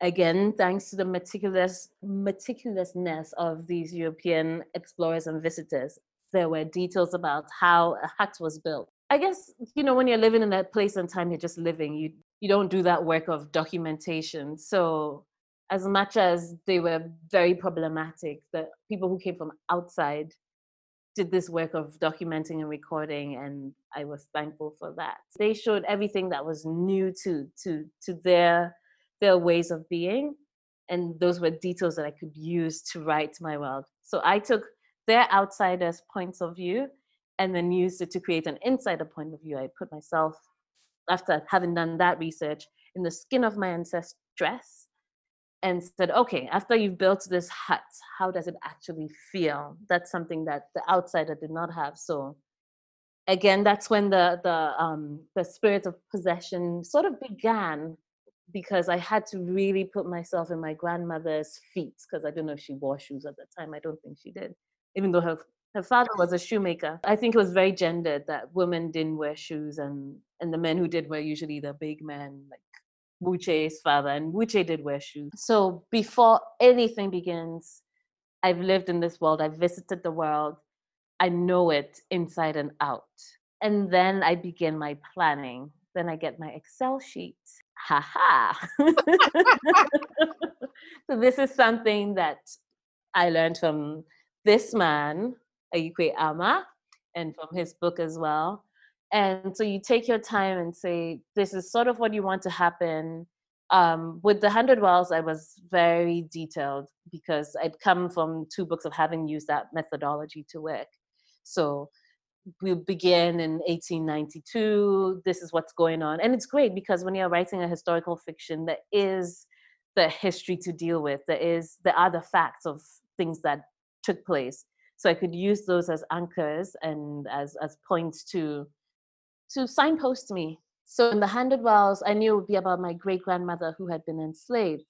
But then as I was doing my research, as I was doing my full immersion into that space and time, I learned about princesses who could choose their lovers, let's put it that way, even if they were already married or betrothed to another.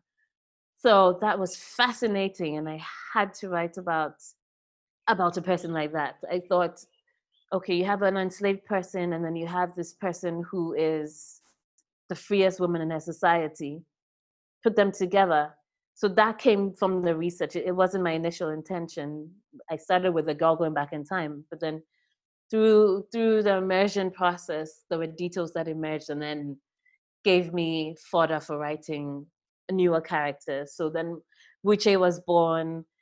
She was a woman in this very patriarchal construct in society. So she wouldn't be able to do certain things. So give her a brother, give her somebody who is maybe a softer version of herself, who doesn't see power the same way that as she does, or who doesn't even want it, but then it's going to be naturally passed on to him, and use that to also create narrative tension.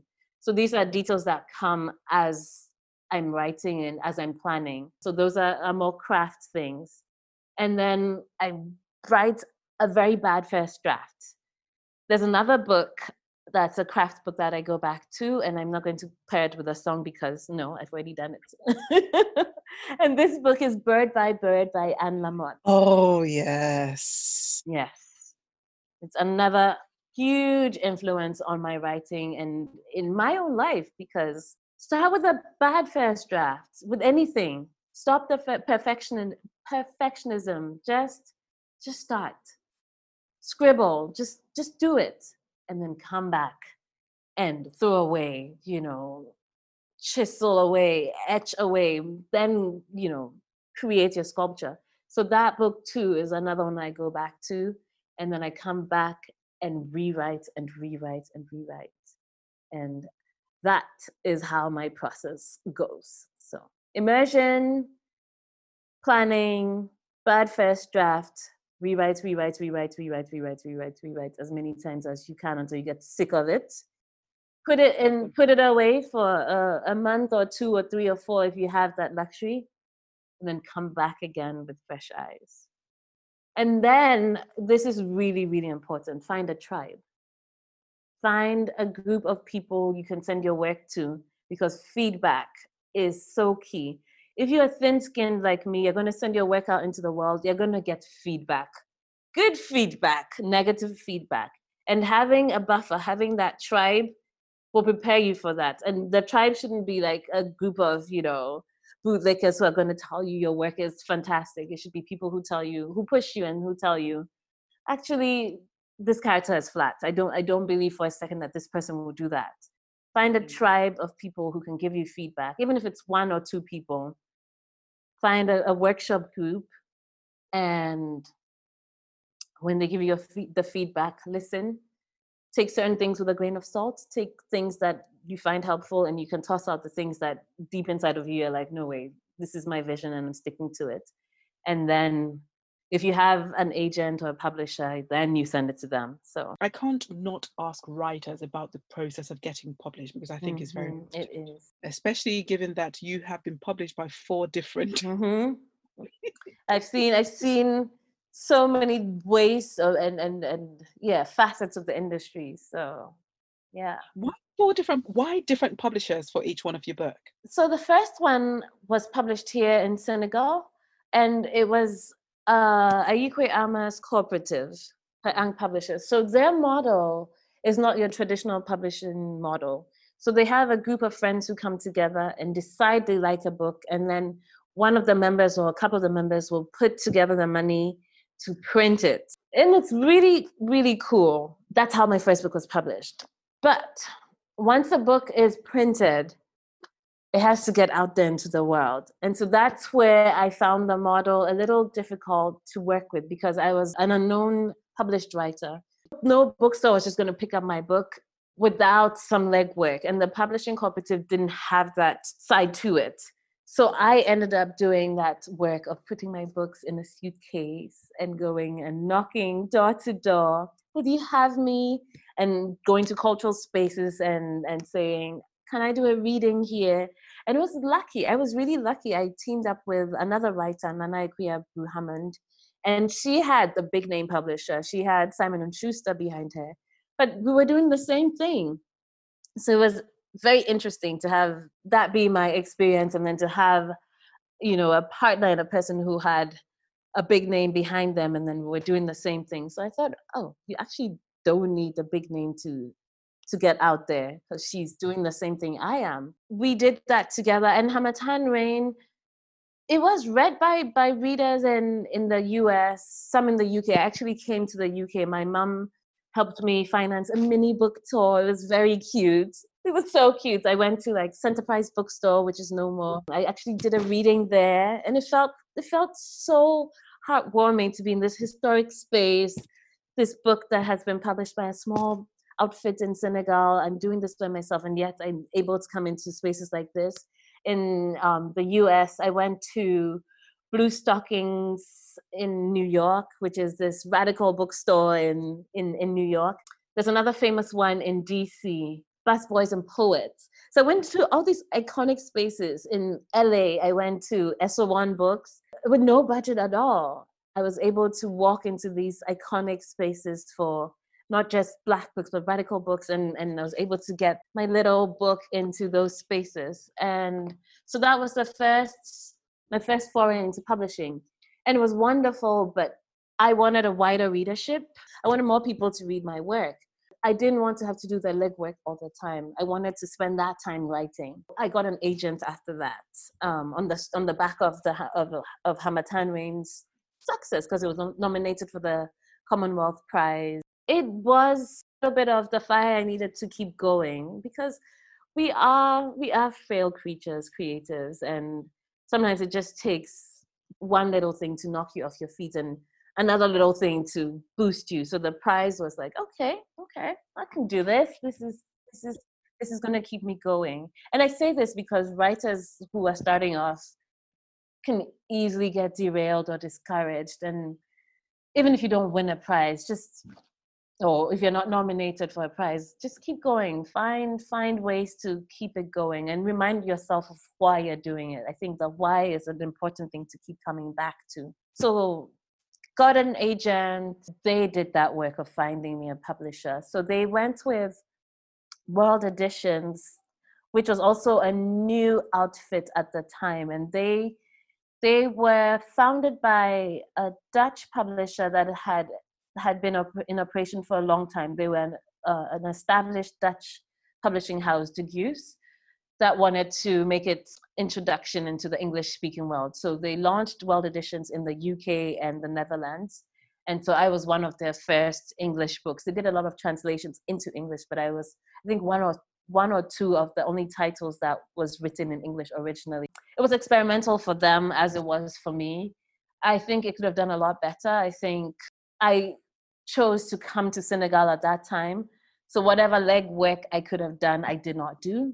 I accept that responsibility. But I think they could also have pushed a lot harder in the festival circuits. I didn't have a book tour, whether virtual or otherwise. I was here when the book came out. I went nowhere. I actually on my own went to do a launch in Ghana, because Ghana has always been such a receptive space for my book. Hamatan Rain sold out in Ghana. It was really successful there. So I said, I have to go back to Ghana and launch this book there on my own. The publishing house didn't pay for my ticket, nothing. I did that on my own. So I've been able to see the publishing industry in its different forms. And then with the third book, The 100 Wells, Bibi came on board, and I was so happy to have Bibi. I was so happy to have Bibi because she's a woman and she's an African, and she was so enthusiastic about the project. And that's all you need. You need someone who believes in your project. When you hear Bibi talking about The 100 Wells of Salaga, you're like, wow, did I write this book? She believes in this book. So having Bibi edit.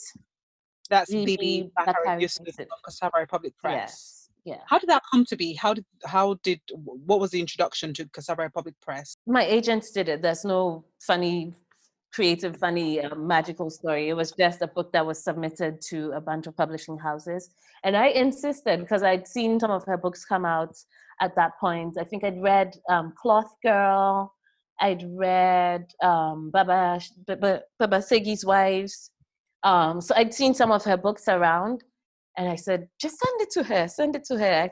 I think she might be interested in it. So my agents did. And she was one of the few people who latched onto it early. And she was like, there's a lot of work. You have to do a lot of work, Aisha, but I like it. And I was pregnant at the time. And she was like, well, we would like for you to edit this by the end of the year. So I'm thinking, well, I'm going to have this child any minute now. And I know like the first few months of a baby, I know, like you can't do anything else. But I was like, okay, fine. You have your rewrites by the end of December. So we signed, we said yes. She sent 2 pages of edits, which to the writer is like, so discouraging at first, but I've learned to be very appreciative of feedback, of editorial feedback, anything to make the book stronger. I still go through that first, this is my baby, you're tearing apart emotion when I receive edits like that. But it's worth it going through that painful process of putting aside your ego, putting aside the fact that it's your baby and just, again, chiseling away and making it the best thing it can possibly be. So I've come to appreciate that a lot. Was your publisher aware of your pregnancy? She was. And that's why she gave me up to December. I think it would have been like, this is due like at the end of the month. What is the usual turnaround? What is the usual editorial turnaround for a book? I don't think I have a usual, Sarah. Everything has been so different. Like Hamatan Rain, I wrote in 9 months. Saturday Shadows, I wrote over like 2 years because I wrote it while I was doing my MFA. It was my MFA baby. So maybe that's my most crafted book. It's a book where like I was taking what I was learning and putting into effect. So maybe it's why it wasn't as exciting for the everyday reader, but maybe for somebody who's into crafts, I think it's a very well-crafted book, if I do say so myself. So that took 2 years and some. I started in 2011 and then it was published in 2015, so 4 years. The 100 Wells of Salaga, I began research 2012. So there's overlap too. Began immersing myself in research and then it came out in 2018, so 6 years. But the actual writing of the book, once I decided on the voice, on who was going to tell that story, I think that process began 2014, so 2014 to 2016, 2 years. The Deep Blue Between, months. Because that, again, I had a deadline. So I meet Sarah October 2018. We sign a contract January 2019. I start writing March 2019. The process with Sarah was also different because there was a lot of editorial input. She gives her feedback as you're writing. So it's a book we sort of wrote together. When it's done, there's a stamp on the book that says a Sarah Odedina book because she writes it with you. So it's a different process altogether as well. Yeah, every book has been different. I like that you mentioned your MFA and writing a book that was very much putting into practice what you learned from your MFA, right? You called it your MFA baby. How much freedom does an MFA give you to write a book? I know you're learning the craft, right? But how much freedom do you have to write intuitively whilst undertaking an MFA? And most of the writers I've had on the podcast, most of them have done an MFA. Is an MFA necessary in order to get published? And how much traction does an MFA give you as a writer who's looking to be published? So I published a book before I did my MFA. So I did not go into the MFA program because I wanted to be published. I did it for practical reasons because, again, like I mentioned, as a writer, sometimes you're poor, you need to find other ways to live. So for me, it was a way to learn how to teach literature because my MFA program gives you that option of teaching. And the MFA is a terminal degree. Once you have it, you can teach. But then a problem cropped up because I want to teach on this continent. And this is a continent that loves its PhDs.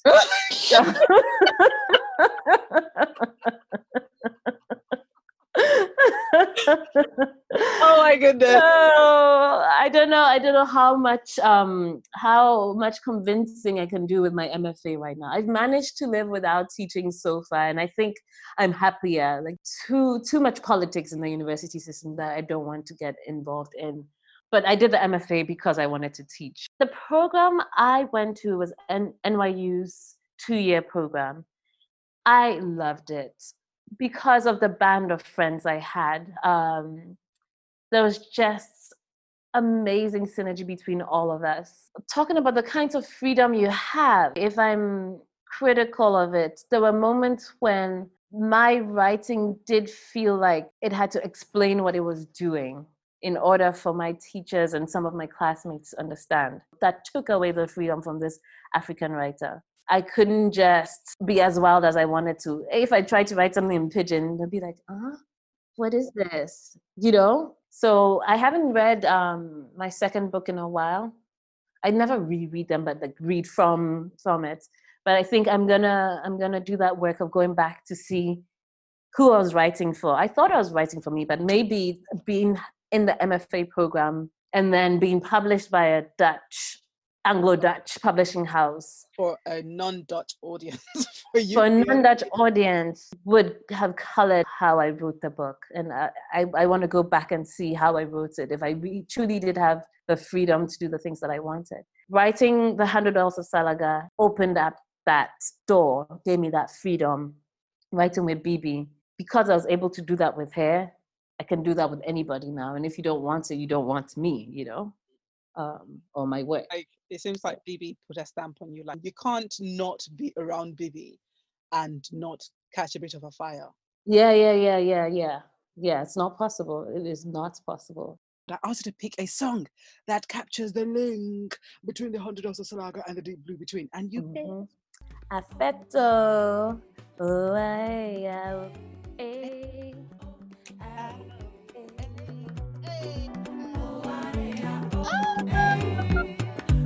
Such a great song, huh?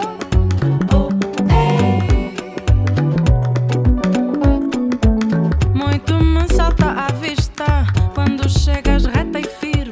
Que pouco posso fazer para te fazer mudar. Teu pudor foi transmitido e será neutralizado. Teu pudor foi transmitido. Se soubesses abraçar. Such a great song. The first time I heard that song, I was at a local theatre. I was using their foyer area to do some work, and the song came up, and I was like, "Screw!" What is that? What a straight up Shazam! Why that song? And the a cappella version, not just the a cappella. She does it with another musician who is on guitar. The acoustic version. So calming.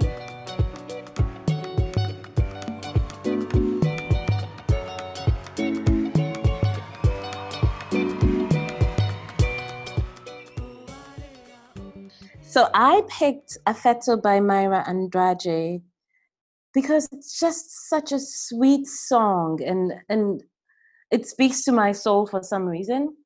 And I think the connection between the Deep Blue Between and the 100 Wells of Salaga is one of sisterhood, sisters going to search for each other, sisters leaving each other behind. There's a certain sweetness that comes with having sisters. I have one sister. Even though we fight a lot and disagree, that bond, and I don't know, I know like there's some people who don't get along with their siblings or sisters, but I was lucky enough to have a sister who does feel like family. Because sometimes you end up in a family that you didn't quite choose, and everybody feels like a stranger to you. But she doesn't. She feels like she's mine. Same way with my son. I felt like I knew him before I met him. Is that sisterly bond? And Afeto, just the acoustic version, there's something in it that has the same sweetness and lightness, and it cradles you. It's like you're in this space and you know you're safe. Everything can fall away and you'll be carried. And I think for me, that is the thing that made writing The Deep Blue Between so seamless, because I'd done it with the $100 of Salaga. I'd done the research. I knew these people in and out. I could just be carried and swept in the process and, swathed and rocked like a baby. And Afeto, you should listen to the acoustic version. It really does that for you, especially like that end. Oh,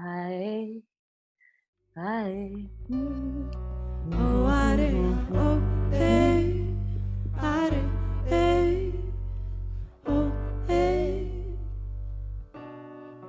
oh, oh, hey, hey, oh, hey. Nobody has made me sing ever. Only Sarah of Books and Rhymes. I'm such a shy singer. I mean, I love to do it, but who doesn't? Is it any good? Because songs do something, especially when you relate to something that sparks joy. Yeah, let's speak to you. This song sparks joy, and the 100 Wells of Salaga was quite heavy to write, and even The Deep Blue Between was, but I think I wanted to be carried by another spirit, a different kind of spirit with this book, and joy was definitely one of them, one of the many spirits. Both books are really big. 100 Wells of Salaga was first published, and that is literary fiction, but historical fiction. You are reading about real places, real people, real events. So the topics and themes in 100 of Salaga are really broad. You cover politics, far-reaching politics, imperialism, slavery within the hinterlands, the ways in which slavery was used as a means of wielding power, right? How certain chiefs chose to enslave conquered towns and cities so that they can wield power over them. And I think that when people talk about culpability, it's very binary. Black and white. Yeah. There you go. But in the 100 Wells, it's very complex. It's about the ways in which the enslaved becomes a slaver. Even one who intellectually abhors slavery enslaves others. If the 100 Wells of Salaga is telling the story of the people who were displaced and enslaved within what is modern day Ghana, The Deep Blue Between follows that story outside. So it doesn't just cross the ocean, it crosses borders. The Deep Blue Between, you cover Accra, Lagos, Brazil. In the 100 Wells, the story is set around, in my mind, it is set on the cusp of abolition. So we know that a lot of European states had abolished slavery, but did they really? Did they really? They turned a blind eye to what was going on because it was serving their interests. We know that Brazil was the last country to abolish slavery. In the time that our character is situated in Brazil, we imagine that slavery is not as, the word is not the right word I'm using, potent as it was, right? I think it is a right word, because it has been diluted. It's simmering under the surface, so it has lost its potency, but it's still there. It's still simmering, even though it has been abolished for a few years at the point in which the reader is introduced to these characters. But in everything, in the way people interact with each other, in the way the town is arranged, it's still there. It's still alive. It's still festering. So, yeah. And so in both books, I couldn't help but see parallels. In every episode, because I'm usually in conversation with writers, continental and diaspora African writers, the phrase African literature always comes up over and over again. With The Deep Blue Between, I feel that you are expanding that. Not just expanding it as a writer of Ghanaian ancestry, writing a story that begins in Accra in modern day Ghana, goes to Lagos, modern day Nigeria. So we go to Salvador and Bahia in Brazil. And if you read the 100 Wells of Salaga very closely, you will see that there are parallels in slavery within the country and the mutation from slavery to colonial rule. You know, you have religious control. You're also talking about control as well. Euro-Christianity versus traditional religions.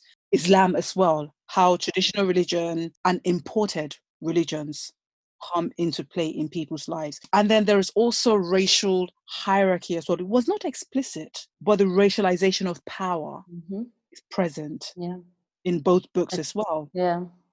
Like I said, big. So I'm going to stop talking. Thank you for this really close and apt reading of both books. I don't think the writer herself has done this work. The writer did the main work. The obvious question I want to ask you is this. Why was it important for you to situate this story in this particular timeline, one? And two, usually a writer would write a story and that's it. But you decided to continue the story. And for our listeners, 100 Daughters of Salaga is a story of two women. One is a daughter of a chief. The chief's rule is under threat from constant European encroachment within his region. He's a powerful chief, but he's also fighting with a chief of a rival. In his own family. For people who are wondering, because there's a lot of false narratives about European encroachment on the continent, most of them perpetuated by Europeans, in the 100 Wells, you see the very many things that informed and pushed European encroachment within the hinterland. Moving on to the narrative of the 100 of Salaga, you have two women, two very different socioeconomic groups. One is from an aristocratic family. The other is from a lower socioeconomic background. Right. It's from a pastoral community. But her home is raided by slavers. And her siblings are displaced. Tragedy strikes the family. Older sister and her three siblings are taken away in a very violent way, right? One thing I want to thank you for doing in this book, or not doing in this book, is to just hammer and belabor the point to the reader.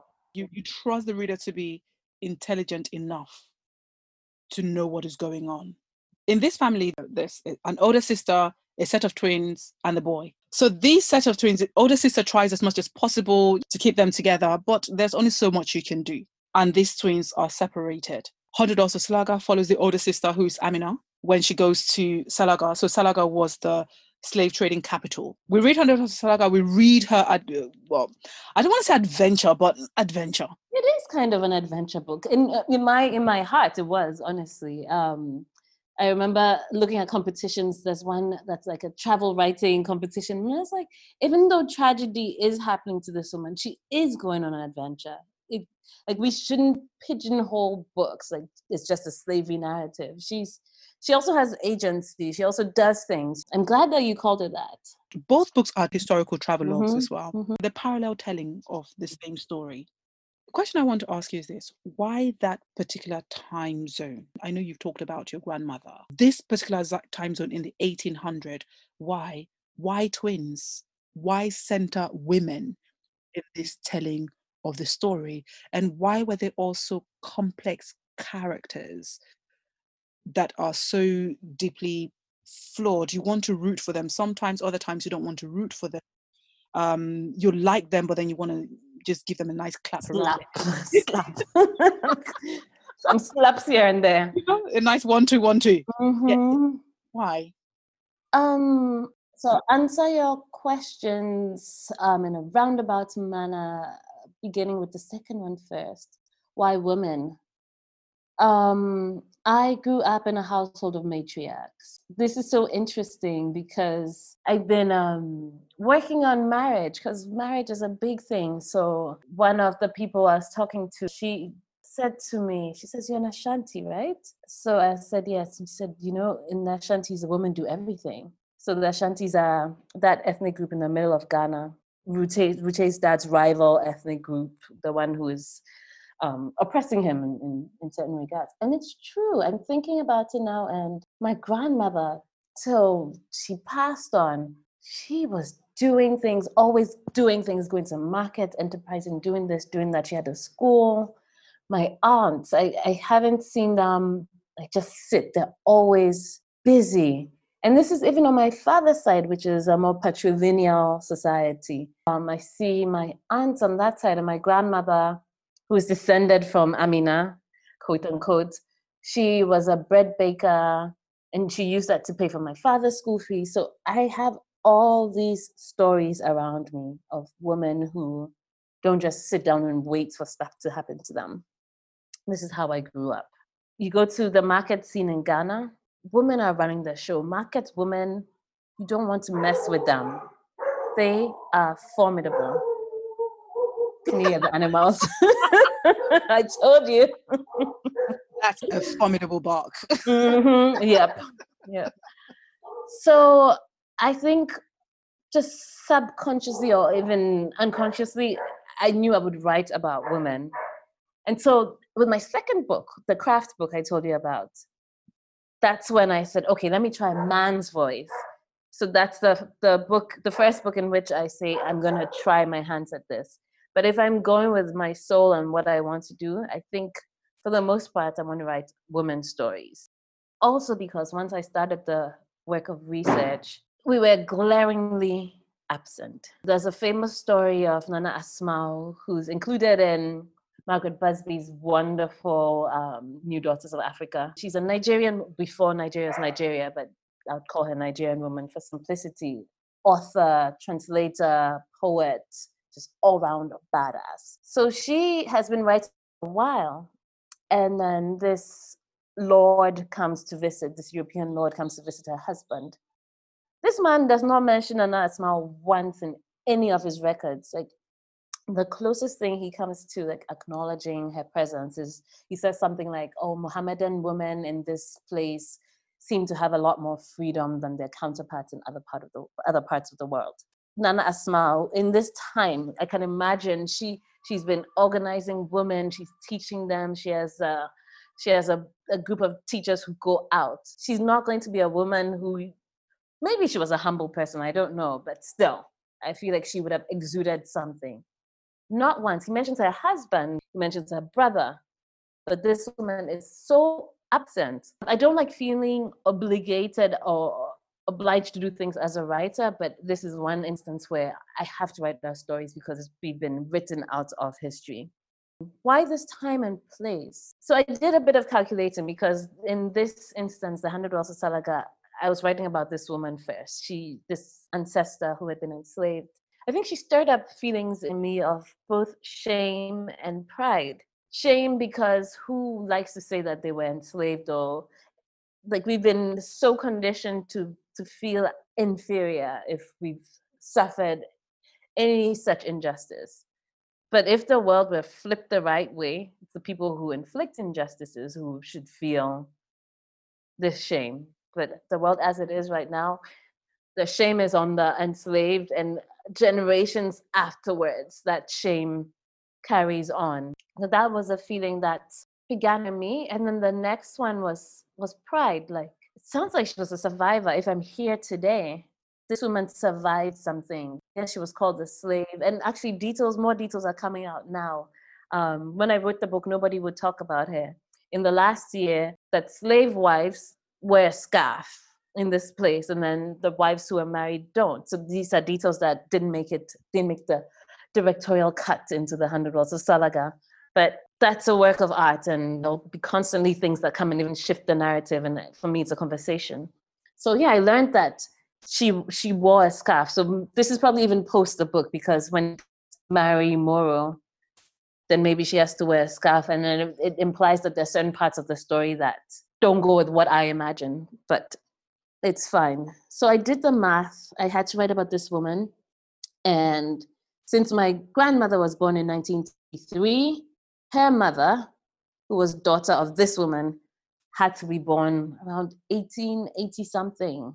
So I started doing research, and whoa, what a time this was. This is on the cusp of the colonial project. There's this infighting within this family or this ethnic group. The Asante are still trying to have a hold on everybody in the region. So as a storyteller, there's so much dramatic fiber and stuff and intrigue. And so I'm like, the story is writing itself. All I have to do now is sit down, put myself in the world, and just paint. So that was why I chose to write it in that time. And then in terms of the complexity of the characters, I think that's what I aim to do as a writer. I'm a writer who loves character. When I'm reading novels, plot is great, you keep me going. Beautiful writing, of course, will buoy me through the whole reading process. But give me a good character any day. Like, what's her name in like a mule bringing ice cream to the sun? Murayo. I cannot forget her. Like you said, like the names might escape you, but the characters, it's like you've spent time with a person and grown to know them. So that's what I aim to do as a writer. Where does Deep Blue Between sit, and what does it contribute to this global conversation between continental and diaspora Africans who feel betrayed by the ancestors who participated in their displacement? I think it is doing a few things. The first one is saying, let's have a conversation. It's a conversation starter. Like, did you know that even though this horrible exodus was forced on our ancestors, and I say because it's one family, there were some people who broke out of that and actually came back home. Do you know that actually were able to come back to these places of exile and transform things? Let's start the conversation with the Deep Blue Between. That's one thing. Two, I don't know if it's my apology book, because I think The 100 Wells of Salaga is the book in which I make that apology of saying, sorry, we did this to each other. Sorry, we did this to you. If The 100 Wells of Salaga said, let's see what we did to each other, we are really sorry. The Deep Blue Between is now the bridge. How do we get you back, like these ones who came back? How do we get you back? And we know you've made your homes in these new spaces. You don't have to uproot yourselves and come back. But how do we connect to ourselves again? I think it's doing that work. How do we bridge things and be on an equal footing to just rebuild those links again, to show that you don't have to feel like you've lost home. I think the third thing that it can do is to say that we will find you, we'll come and join you. I asked you to pick a song that captures the geographical landscape of the Deep Blue Between, and you couldn't choose one. So here they are. And it's a perfect segue, because I think these songs are doing that work of bridge building. I didn't realize it now, but these songs are doing that work. So the three songs I chose were Sampa's Great Energy, D'Angelo's Africa, and Nina Simone's You Never Walk Alone. Amazing.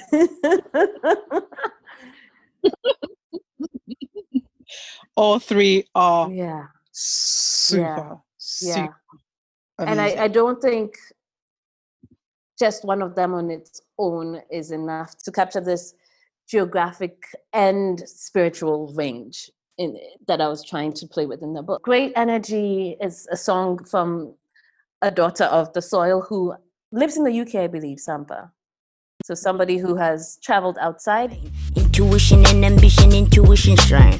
Intuition and ambition running through my veins. Pour out the love, let the healing begin. The birds and the bees ain't got nothing.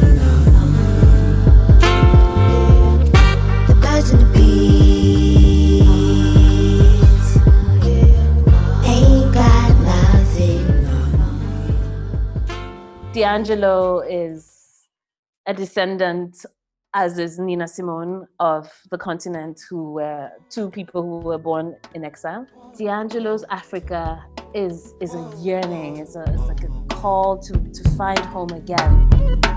Africa is my descent, and here I'm far from home. I dwell within a land that's meant for many men, not my tone.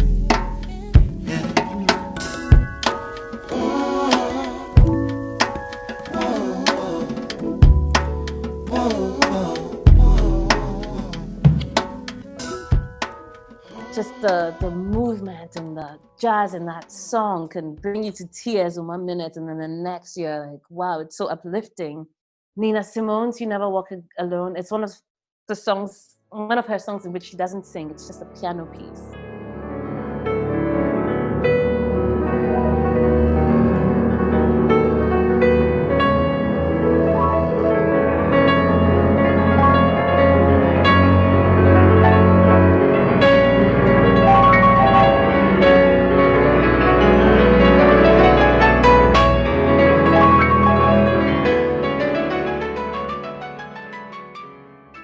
Just so moving. It says a lot without even the need for lyrics or words. And I think Nina Simone in particular is one artist who did that work of bridge building. I think she lived or visited Ghana a lot. So she, as an artist in herself, is doing that work of crossing the divide, moving through space, moving across the ocean and coming back and saying, look, reclaim Africa as yours in whatever way you want, but you can come back if you want. And great energy. I discovered Sampa not that long ago, but for me, I think it's the youth and her exuberance and just how much of a force she is in this tiny little person. And I think of the twins, and that's what they are to me as well. They're these teeny boppers, teenage girls who, in their sides of the world, in their own ways, are just full of change and hope and all of that. And Sampa's music does that for me. Yeah, there's rage, there's good rage, there's power, there's a lot. And like I said, this tiny person is just packing in so much. And I think when I think of the deeply between and the characters it has, that is the song that does it for me. I like how you have labeled it bridge building. It's a really great metaphor, because these sisters are separated by waters, and in the deep blue between, their dreams are the bridge that connects them. Bringing it to modern day, this could be aspirational dreams of returning home, or dreams like in the book, a spiritual tethering to your ancestral land, that which you have been exiled from forcefully, you're still connected to. So you play with what readiness is, and you also play with searching and yearning, the idea of running away, that sometimes you think you are looking for something, but in fact you are running away. And so in the deep blue between, you tell the story of Victoria, who goes from Accra to Lagos, then Lagos. In Lagos, she meets an Afro-Brazilian woman who initiate her into this religious practice. And then they go to Brazil for a reason which we're not going to disclose, but they go to Brazil because it was necessary for them to do so. And in Brazil, she experiences a different kind of Black experience, a different kind of Africanness. Once again, situation necessitates that Victoria returns. What was it like writing that arc? Magical. It's a word I've used a lot, but it really was that. I think at its heart, that was what I was going for that movement, that migration that was not unidirectional, where people went and came and went and came. Yes, I wanted the girls to go in search of each other, but I think the big theme was these people who actually go to Mecca, as you put it, to deepen their religion, to get the herbs and everything they need to practice their religion properly, going back to source and then coming back. That act of coming back is a necessary one, because Yaya she's freed herself. She's managed to free herself, but one free person is not enough. So she's coming back to do the work of freeing other people. And I think that is important as well. Yaya is very much a person who's like, Kwame Nkrumah, all these figures we've had in the continent's past, where yes, Kwame Nkrumah is working for Ghana's liberation, but then he says the liberation of Ghana will mean nothing if the rest of the continent is still in shackles. So that work, Yaya is a freedom fighter. So I think now that I'm sitting back and pulling away the magical gloves, that's who Yaya is. And She's really, really important. And even now, for us all to do this work, because a lot of us are still enslaved. So we need those people who are going to come and say, okay, I've done that work. Here are the keys. Here's how you do it. And Ayikwe Ama to me was one of those people. I've had one of those people. So I'm hoping to do that same work with other people. Like you read the Deep Blue Between, and I hope you can see them also giving you keys you need. What was your intention in situating religions in these specific ways and weaving it in these stories? It was a very selfish intention. I grew up in a household that was interfaith or multi-faith. My father is Muslim, my mother is Christian. And as a teenager, I struggled with faith, what to believe. If I stick with my mother, my father is condemned to hell because he doesn't accept Jesus as his personal savior. If I stick to my dad, my mother has to convert to his religion, or she's also condemned to Hades. So it was a very confusing time, even before my teen years. And then I'm a teenager, I live in a mostly Christian part of the country, of Ghana. The southern part is very Christian. And I go to boarding school, and to fit in, I sort of go to church with everybody. Mind you, I haven't been baptized. My parents decided not to baptize me. But I'm going to church and feeling like, okay, this might be. Are you sure you're not Hussein? I know, right? Because this sounds very Hussein. I think I wrote it for the teen out there who is not sure what to believe. For most African children, you're born into a household and you are what your parents say you are. Maybe that's changing now. Maybe some people say you can believe what you want, you do the work. I don't know how many people actually do that in their households now. I think I'm going to take that approach with my son, which is what my parents did with us. I had a Quran and I had a Bible. I could read both and come to my own decision. There were points when it was confusing, but I think if I had read a book like The Deep Blue Between, which sort of lays out all the options, like know what happened. This is how Christianity became a part of the fabric of this society. Islam is touched on a bit in The 100 Laws of Salaga, but I have another book that I'm going to be writing soon that's going to do the same thing with Islam. And it's actually, I know the title for the first time in my life. So Nazanjina is an important figure in the Dagomba people. The Dagomba, an ethnic group mentioned in The 100 Laws of Salaga. They are my father's people. I'm a Dagomba girl.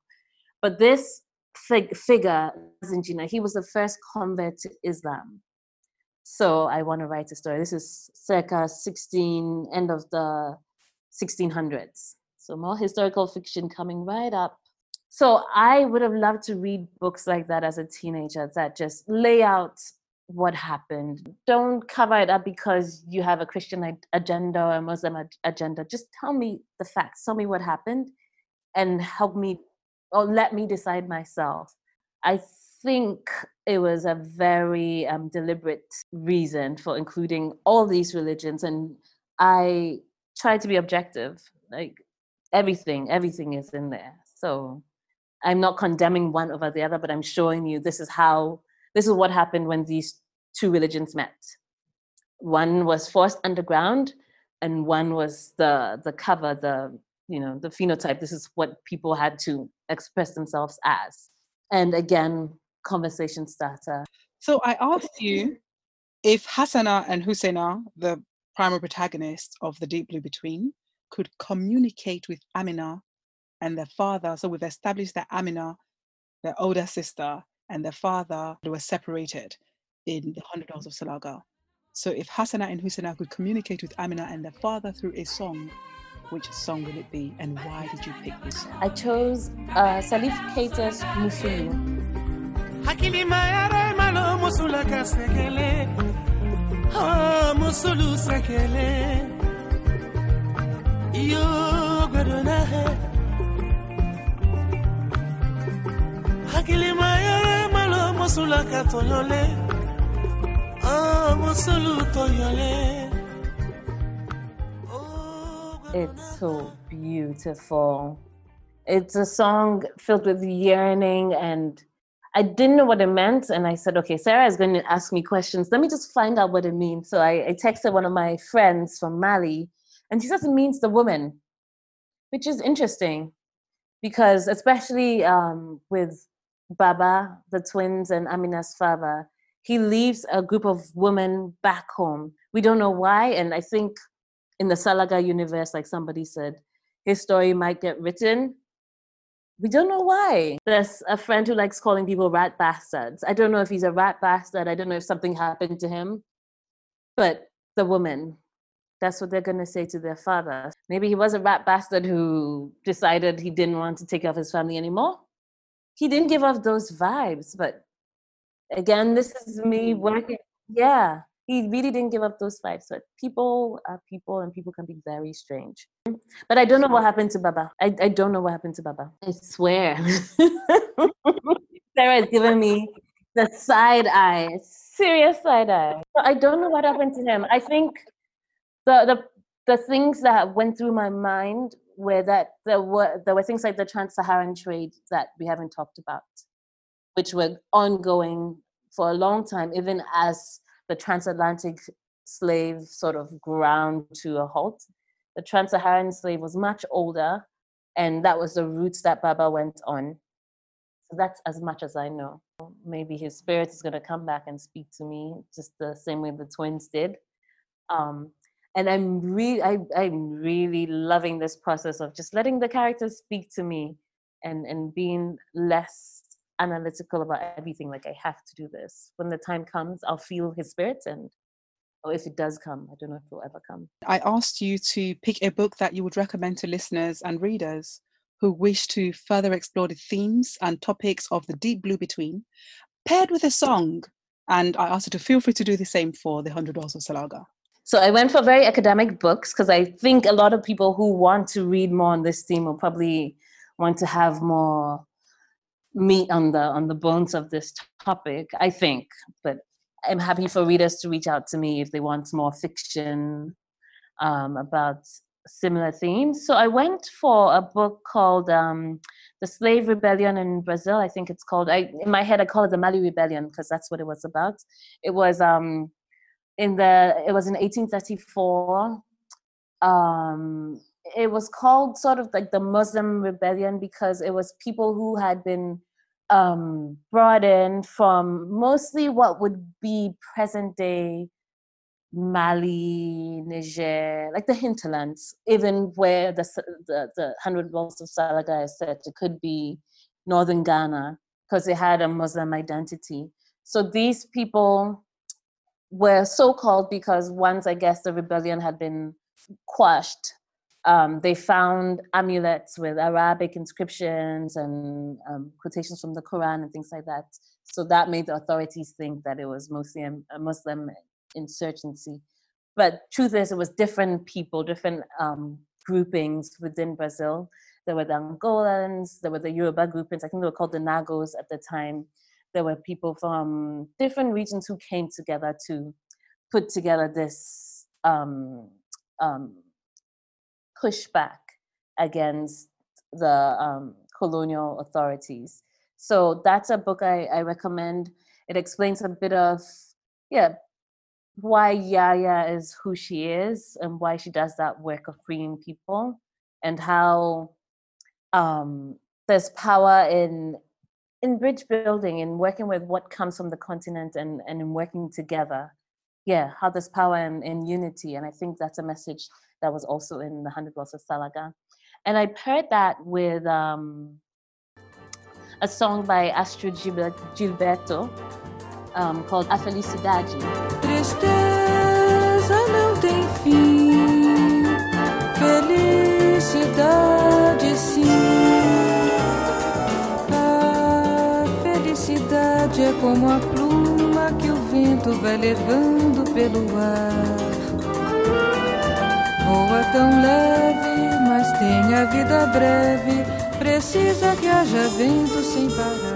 Which on its surface sounds like a song about happiness. But when you read those lyrics, it's kind of heartbreaking. It's like pain is always there. You're yearning for happiness, but there's still pain. You're yearning for happiness, but there's still pain. You're working together. And like, I think that was the emotion that came through as I was reading this book about the Mali Rebellion. 2 steps forward, and then you were thrown back because all your efforts would be thrown apart. So that dance and how painful it was, but you keep dancing because you know the end goal. And then the second book, which is for the 100 Walls of Salaga, is a book by Akosia Adoma Pebi. It's called Indigenous Slavery in Ghana. And that explains the internal slave trade in Ghana. And I paired it with a very modern song by Mensa. There's a duo in Ghana. They're irreverent and wonderful. The fucking boys, Mensa and One Love. So this is Mensa's song, and it's called Ejuma. Construction, my when I'm working, you are sleeping. Why do you know? Everybody working really, really hard for dough. Nobody could tell you, you not for no. I can't always go and ask back to Joe. So if you want back any, then chat, what be your hustle? And what be your main thing? What you do with your muscles? It be capriccio or painting. Man can't for each, so be like all be the same team. Whether you be lawyer, doctor, or you the push truck for Canadian. I say what be your hustle? And what be your main thing? What you live with your muscles? It's about work, about labor, and I thought it was just fitting because the whole idea of slavery is, when it became a machine, was very linked to the idea of labor and working. So I thought those 2 songs went together. A friend asked me the other day to suggest 10 books by Ghanaian writers for her. Amata Idu, I believe she said, who said there are no writers in Ghana? Shut up! Have you read Aisha Haruna Atta? Those were Amata Idu. Shut up! I know. I was like, wow, thank you, Auntie Amma. She actually said, shut up! Yeah. It's a shut up that gets. Yeah. I love it. So please recommend books by Ghanaian writers. There we go. All right, so we'll start with Ayikwe Ama. My favorite is The Healers, which is a book that will also go with the 100 Walls of Salaga, companion book for the 100 Walls of Salaga, The Healers. Amata Idu's No Sweetness Here. Yeah. Let's go for Cloth Girl, Marilyn Heward Mills. Another companion piece to both 100 Wells and The Deep Blue Between. Tale of the Bluebird by Nia Ikwe. Yeah. We do BC Ajepon's Of Women and Frogs. Let's do Nana Ikwe Hammond's Powder Necklace.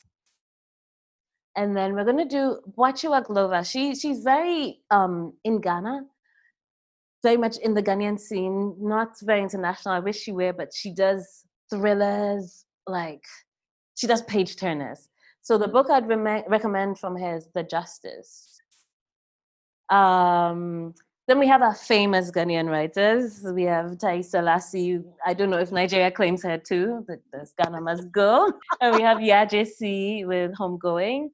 Ruby Goka, she's a young writer. She does mostly young adult books, but she's so prolific, and she's a dentist. I don't know how she does it. So we have 10. Oh, and I have to mention this because I have to, and we have 11 now. The Prophets of Zongo Street. Amazing short story collection by Muhammad Nasiru Ali. Everybody needs to read that. Amazing collection.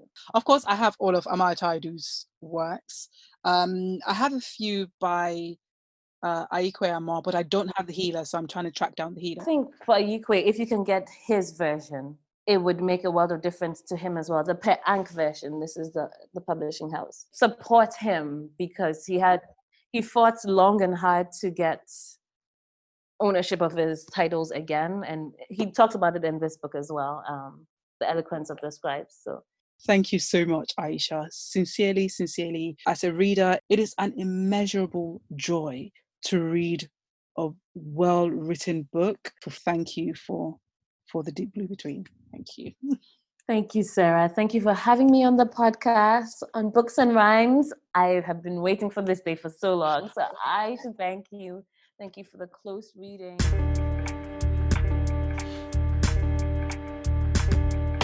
Thank you so much for listening to today's episode with Aisha Haruna Atta. I hope you found the conversation as thought-provoking, enriching, and inspiring as much as I did. Support Aisha Haruna Atta's work by purchasing copies of her books, visiting her website, aishaatta.com. Follow us on Instagram and Twitter at Books and Rhymes. Subscribe, rate and review Books and Rhymes, the podcast, on Apple Podcasts and your favorite podcast listening platforms. You can continue to indulge in the universe that Aisha Haruna Atta has created in her novels by subscribing to and listening to the playlist of songs specially curated by Aisha Haruna Atta. The link is in the show note. Have a most excellent week and see you next time.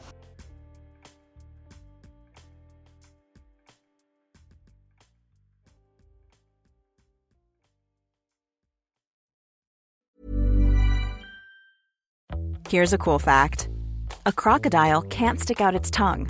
Another cool fact, you can get short-term health insurance for a month or just under a year in some states. United Healthcare short-term insurance plans are designed for people who are between jobs, coming off their parents' plan, or turning a side hustle into a full-time gig. Underwritten by Golden Rule Insurance Company, they offer flexible, budget-friendly coverage with access to a nationwide network of doctors and hospitals. Get more cool facts about United Healthcare short-term plans at uh1.com. Imagine the softest sheets you've ever felt. Now imagine them getting even softer over time. That's what you'll feel with Boll & Branch's organic cotton sheets. In a recent customer survey, 96% replied that Boll & Branch sheets get softer with every wash. Start getting your best night's sleep in these sheets that get softer and softer for years to come. Try their sheets with a 30-night guarantee. Plus, get 15% off your first order at bollandbranch.com. Code BUTTERY. Exclusions apply. See site for details. Hey, folks, I'm Mark Maron from the WTF Podcast, and this episode is brought to you by Kleenex Ultra Soft Tissues, your ally to help tackle your allergy symptoms this season. I love the change of seasons, but nobody loves pollen and all those other things floating in the air that make you sneeze during this nice weather. Kleenex Ultra Soft Tissues are hypoallergenic and allergist approved, so fight back against watery eyes and runny noses without worrying about irritating your skin. For this allergy season, grab Kleenex and face allergies head on.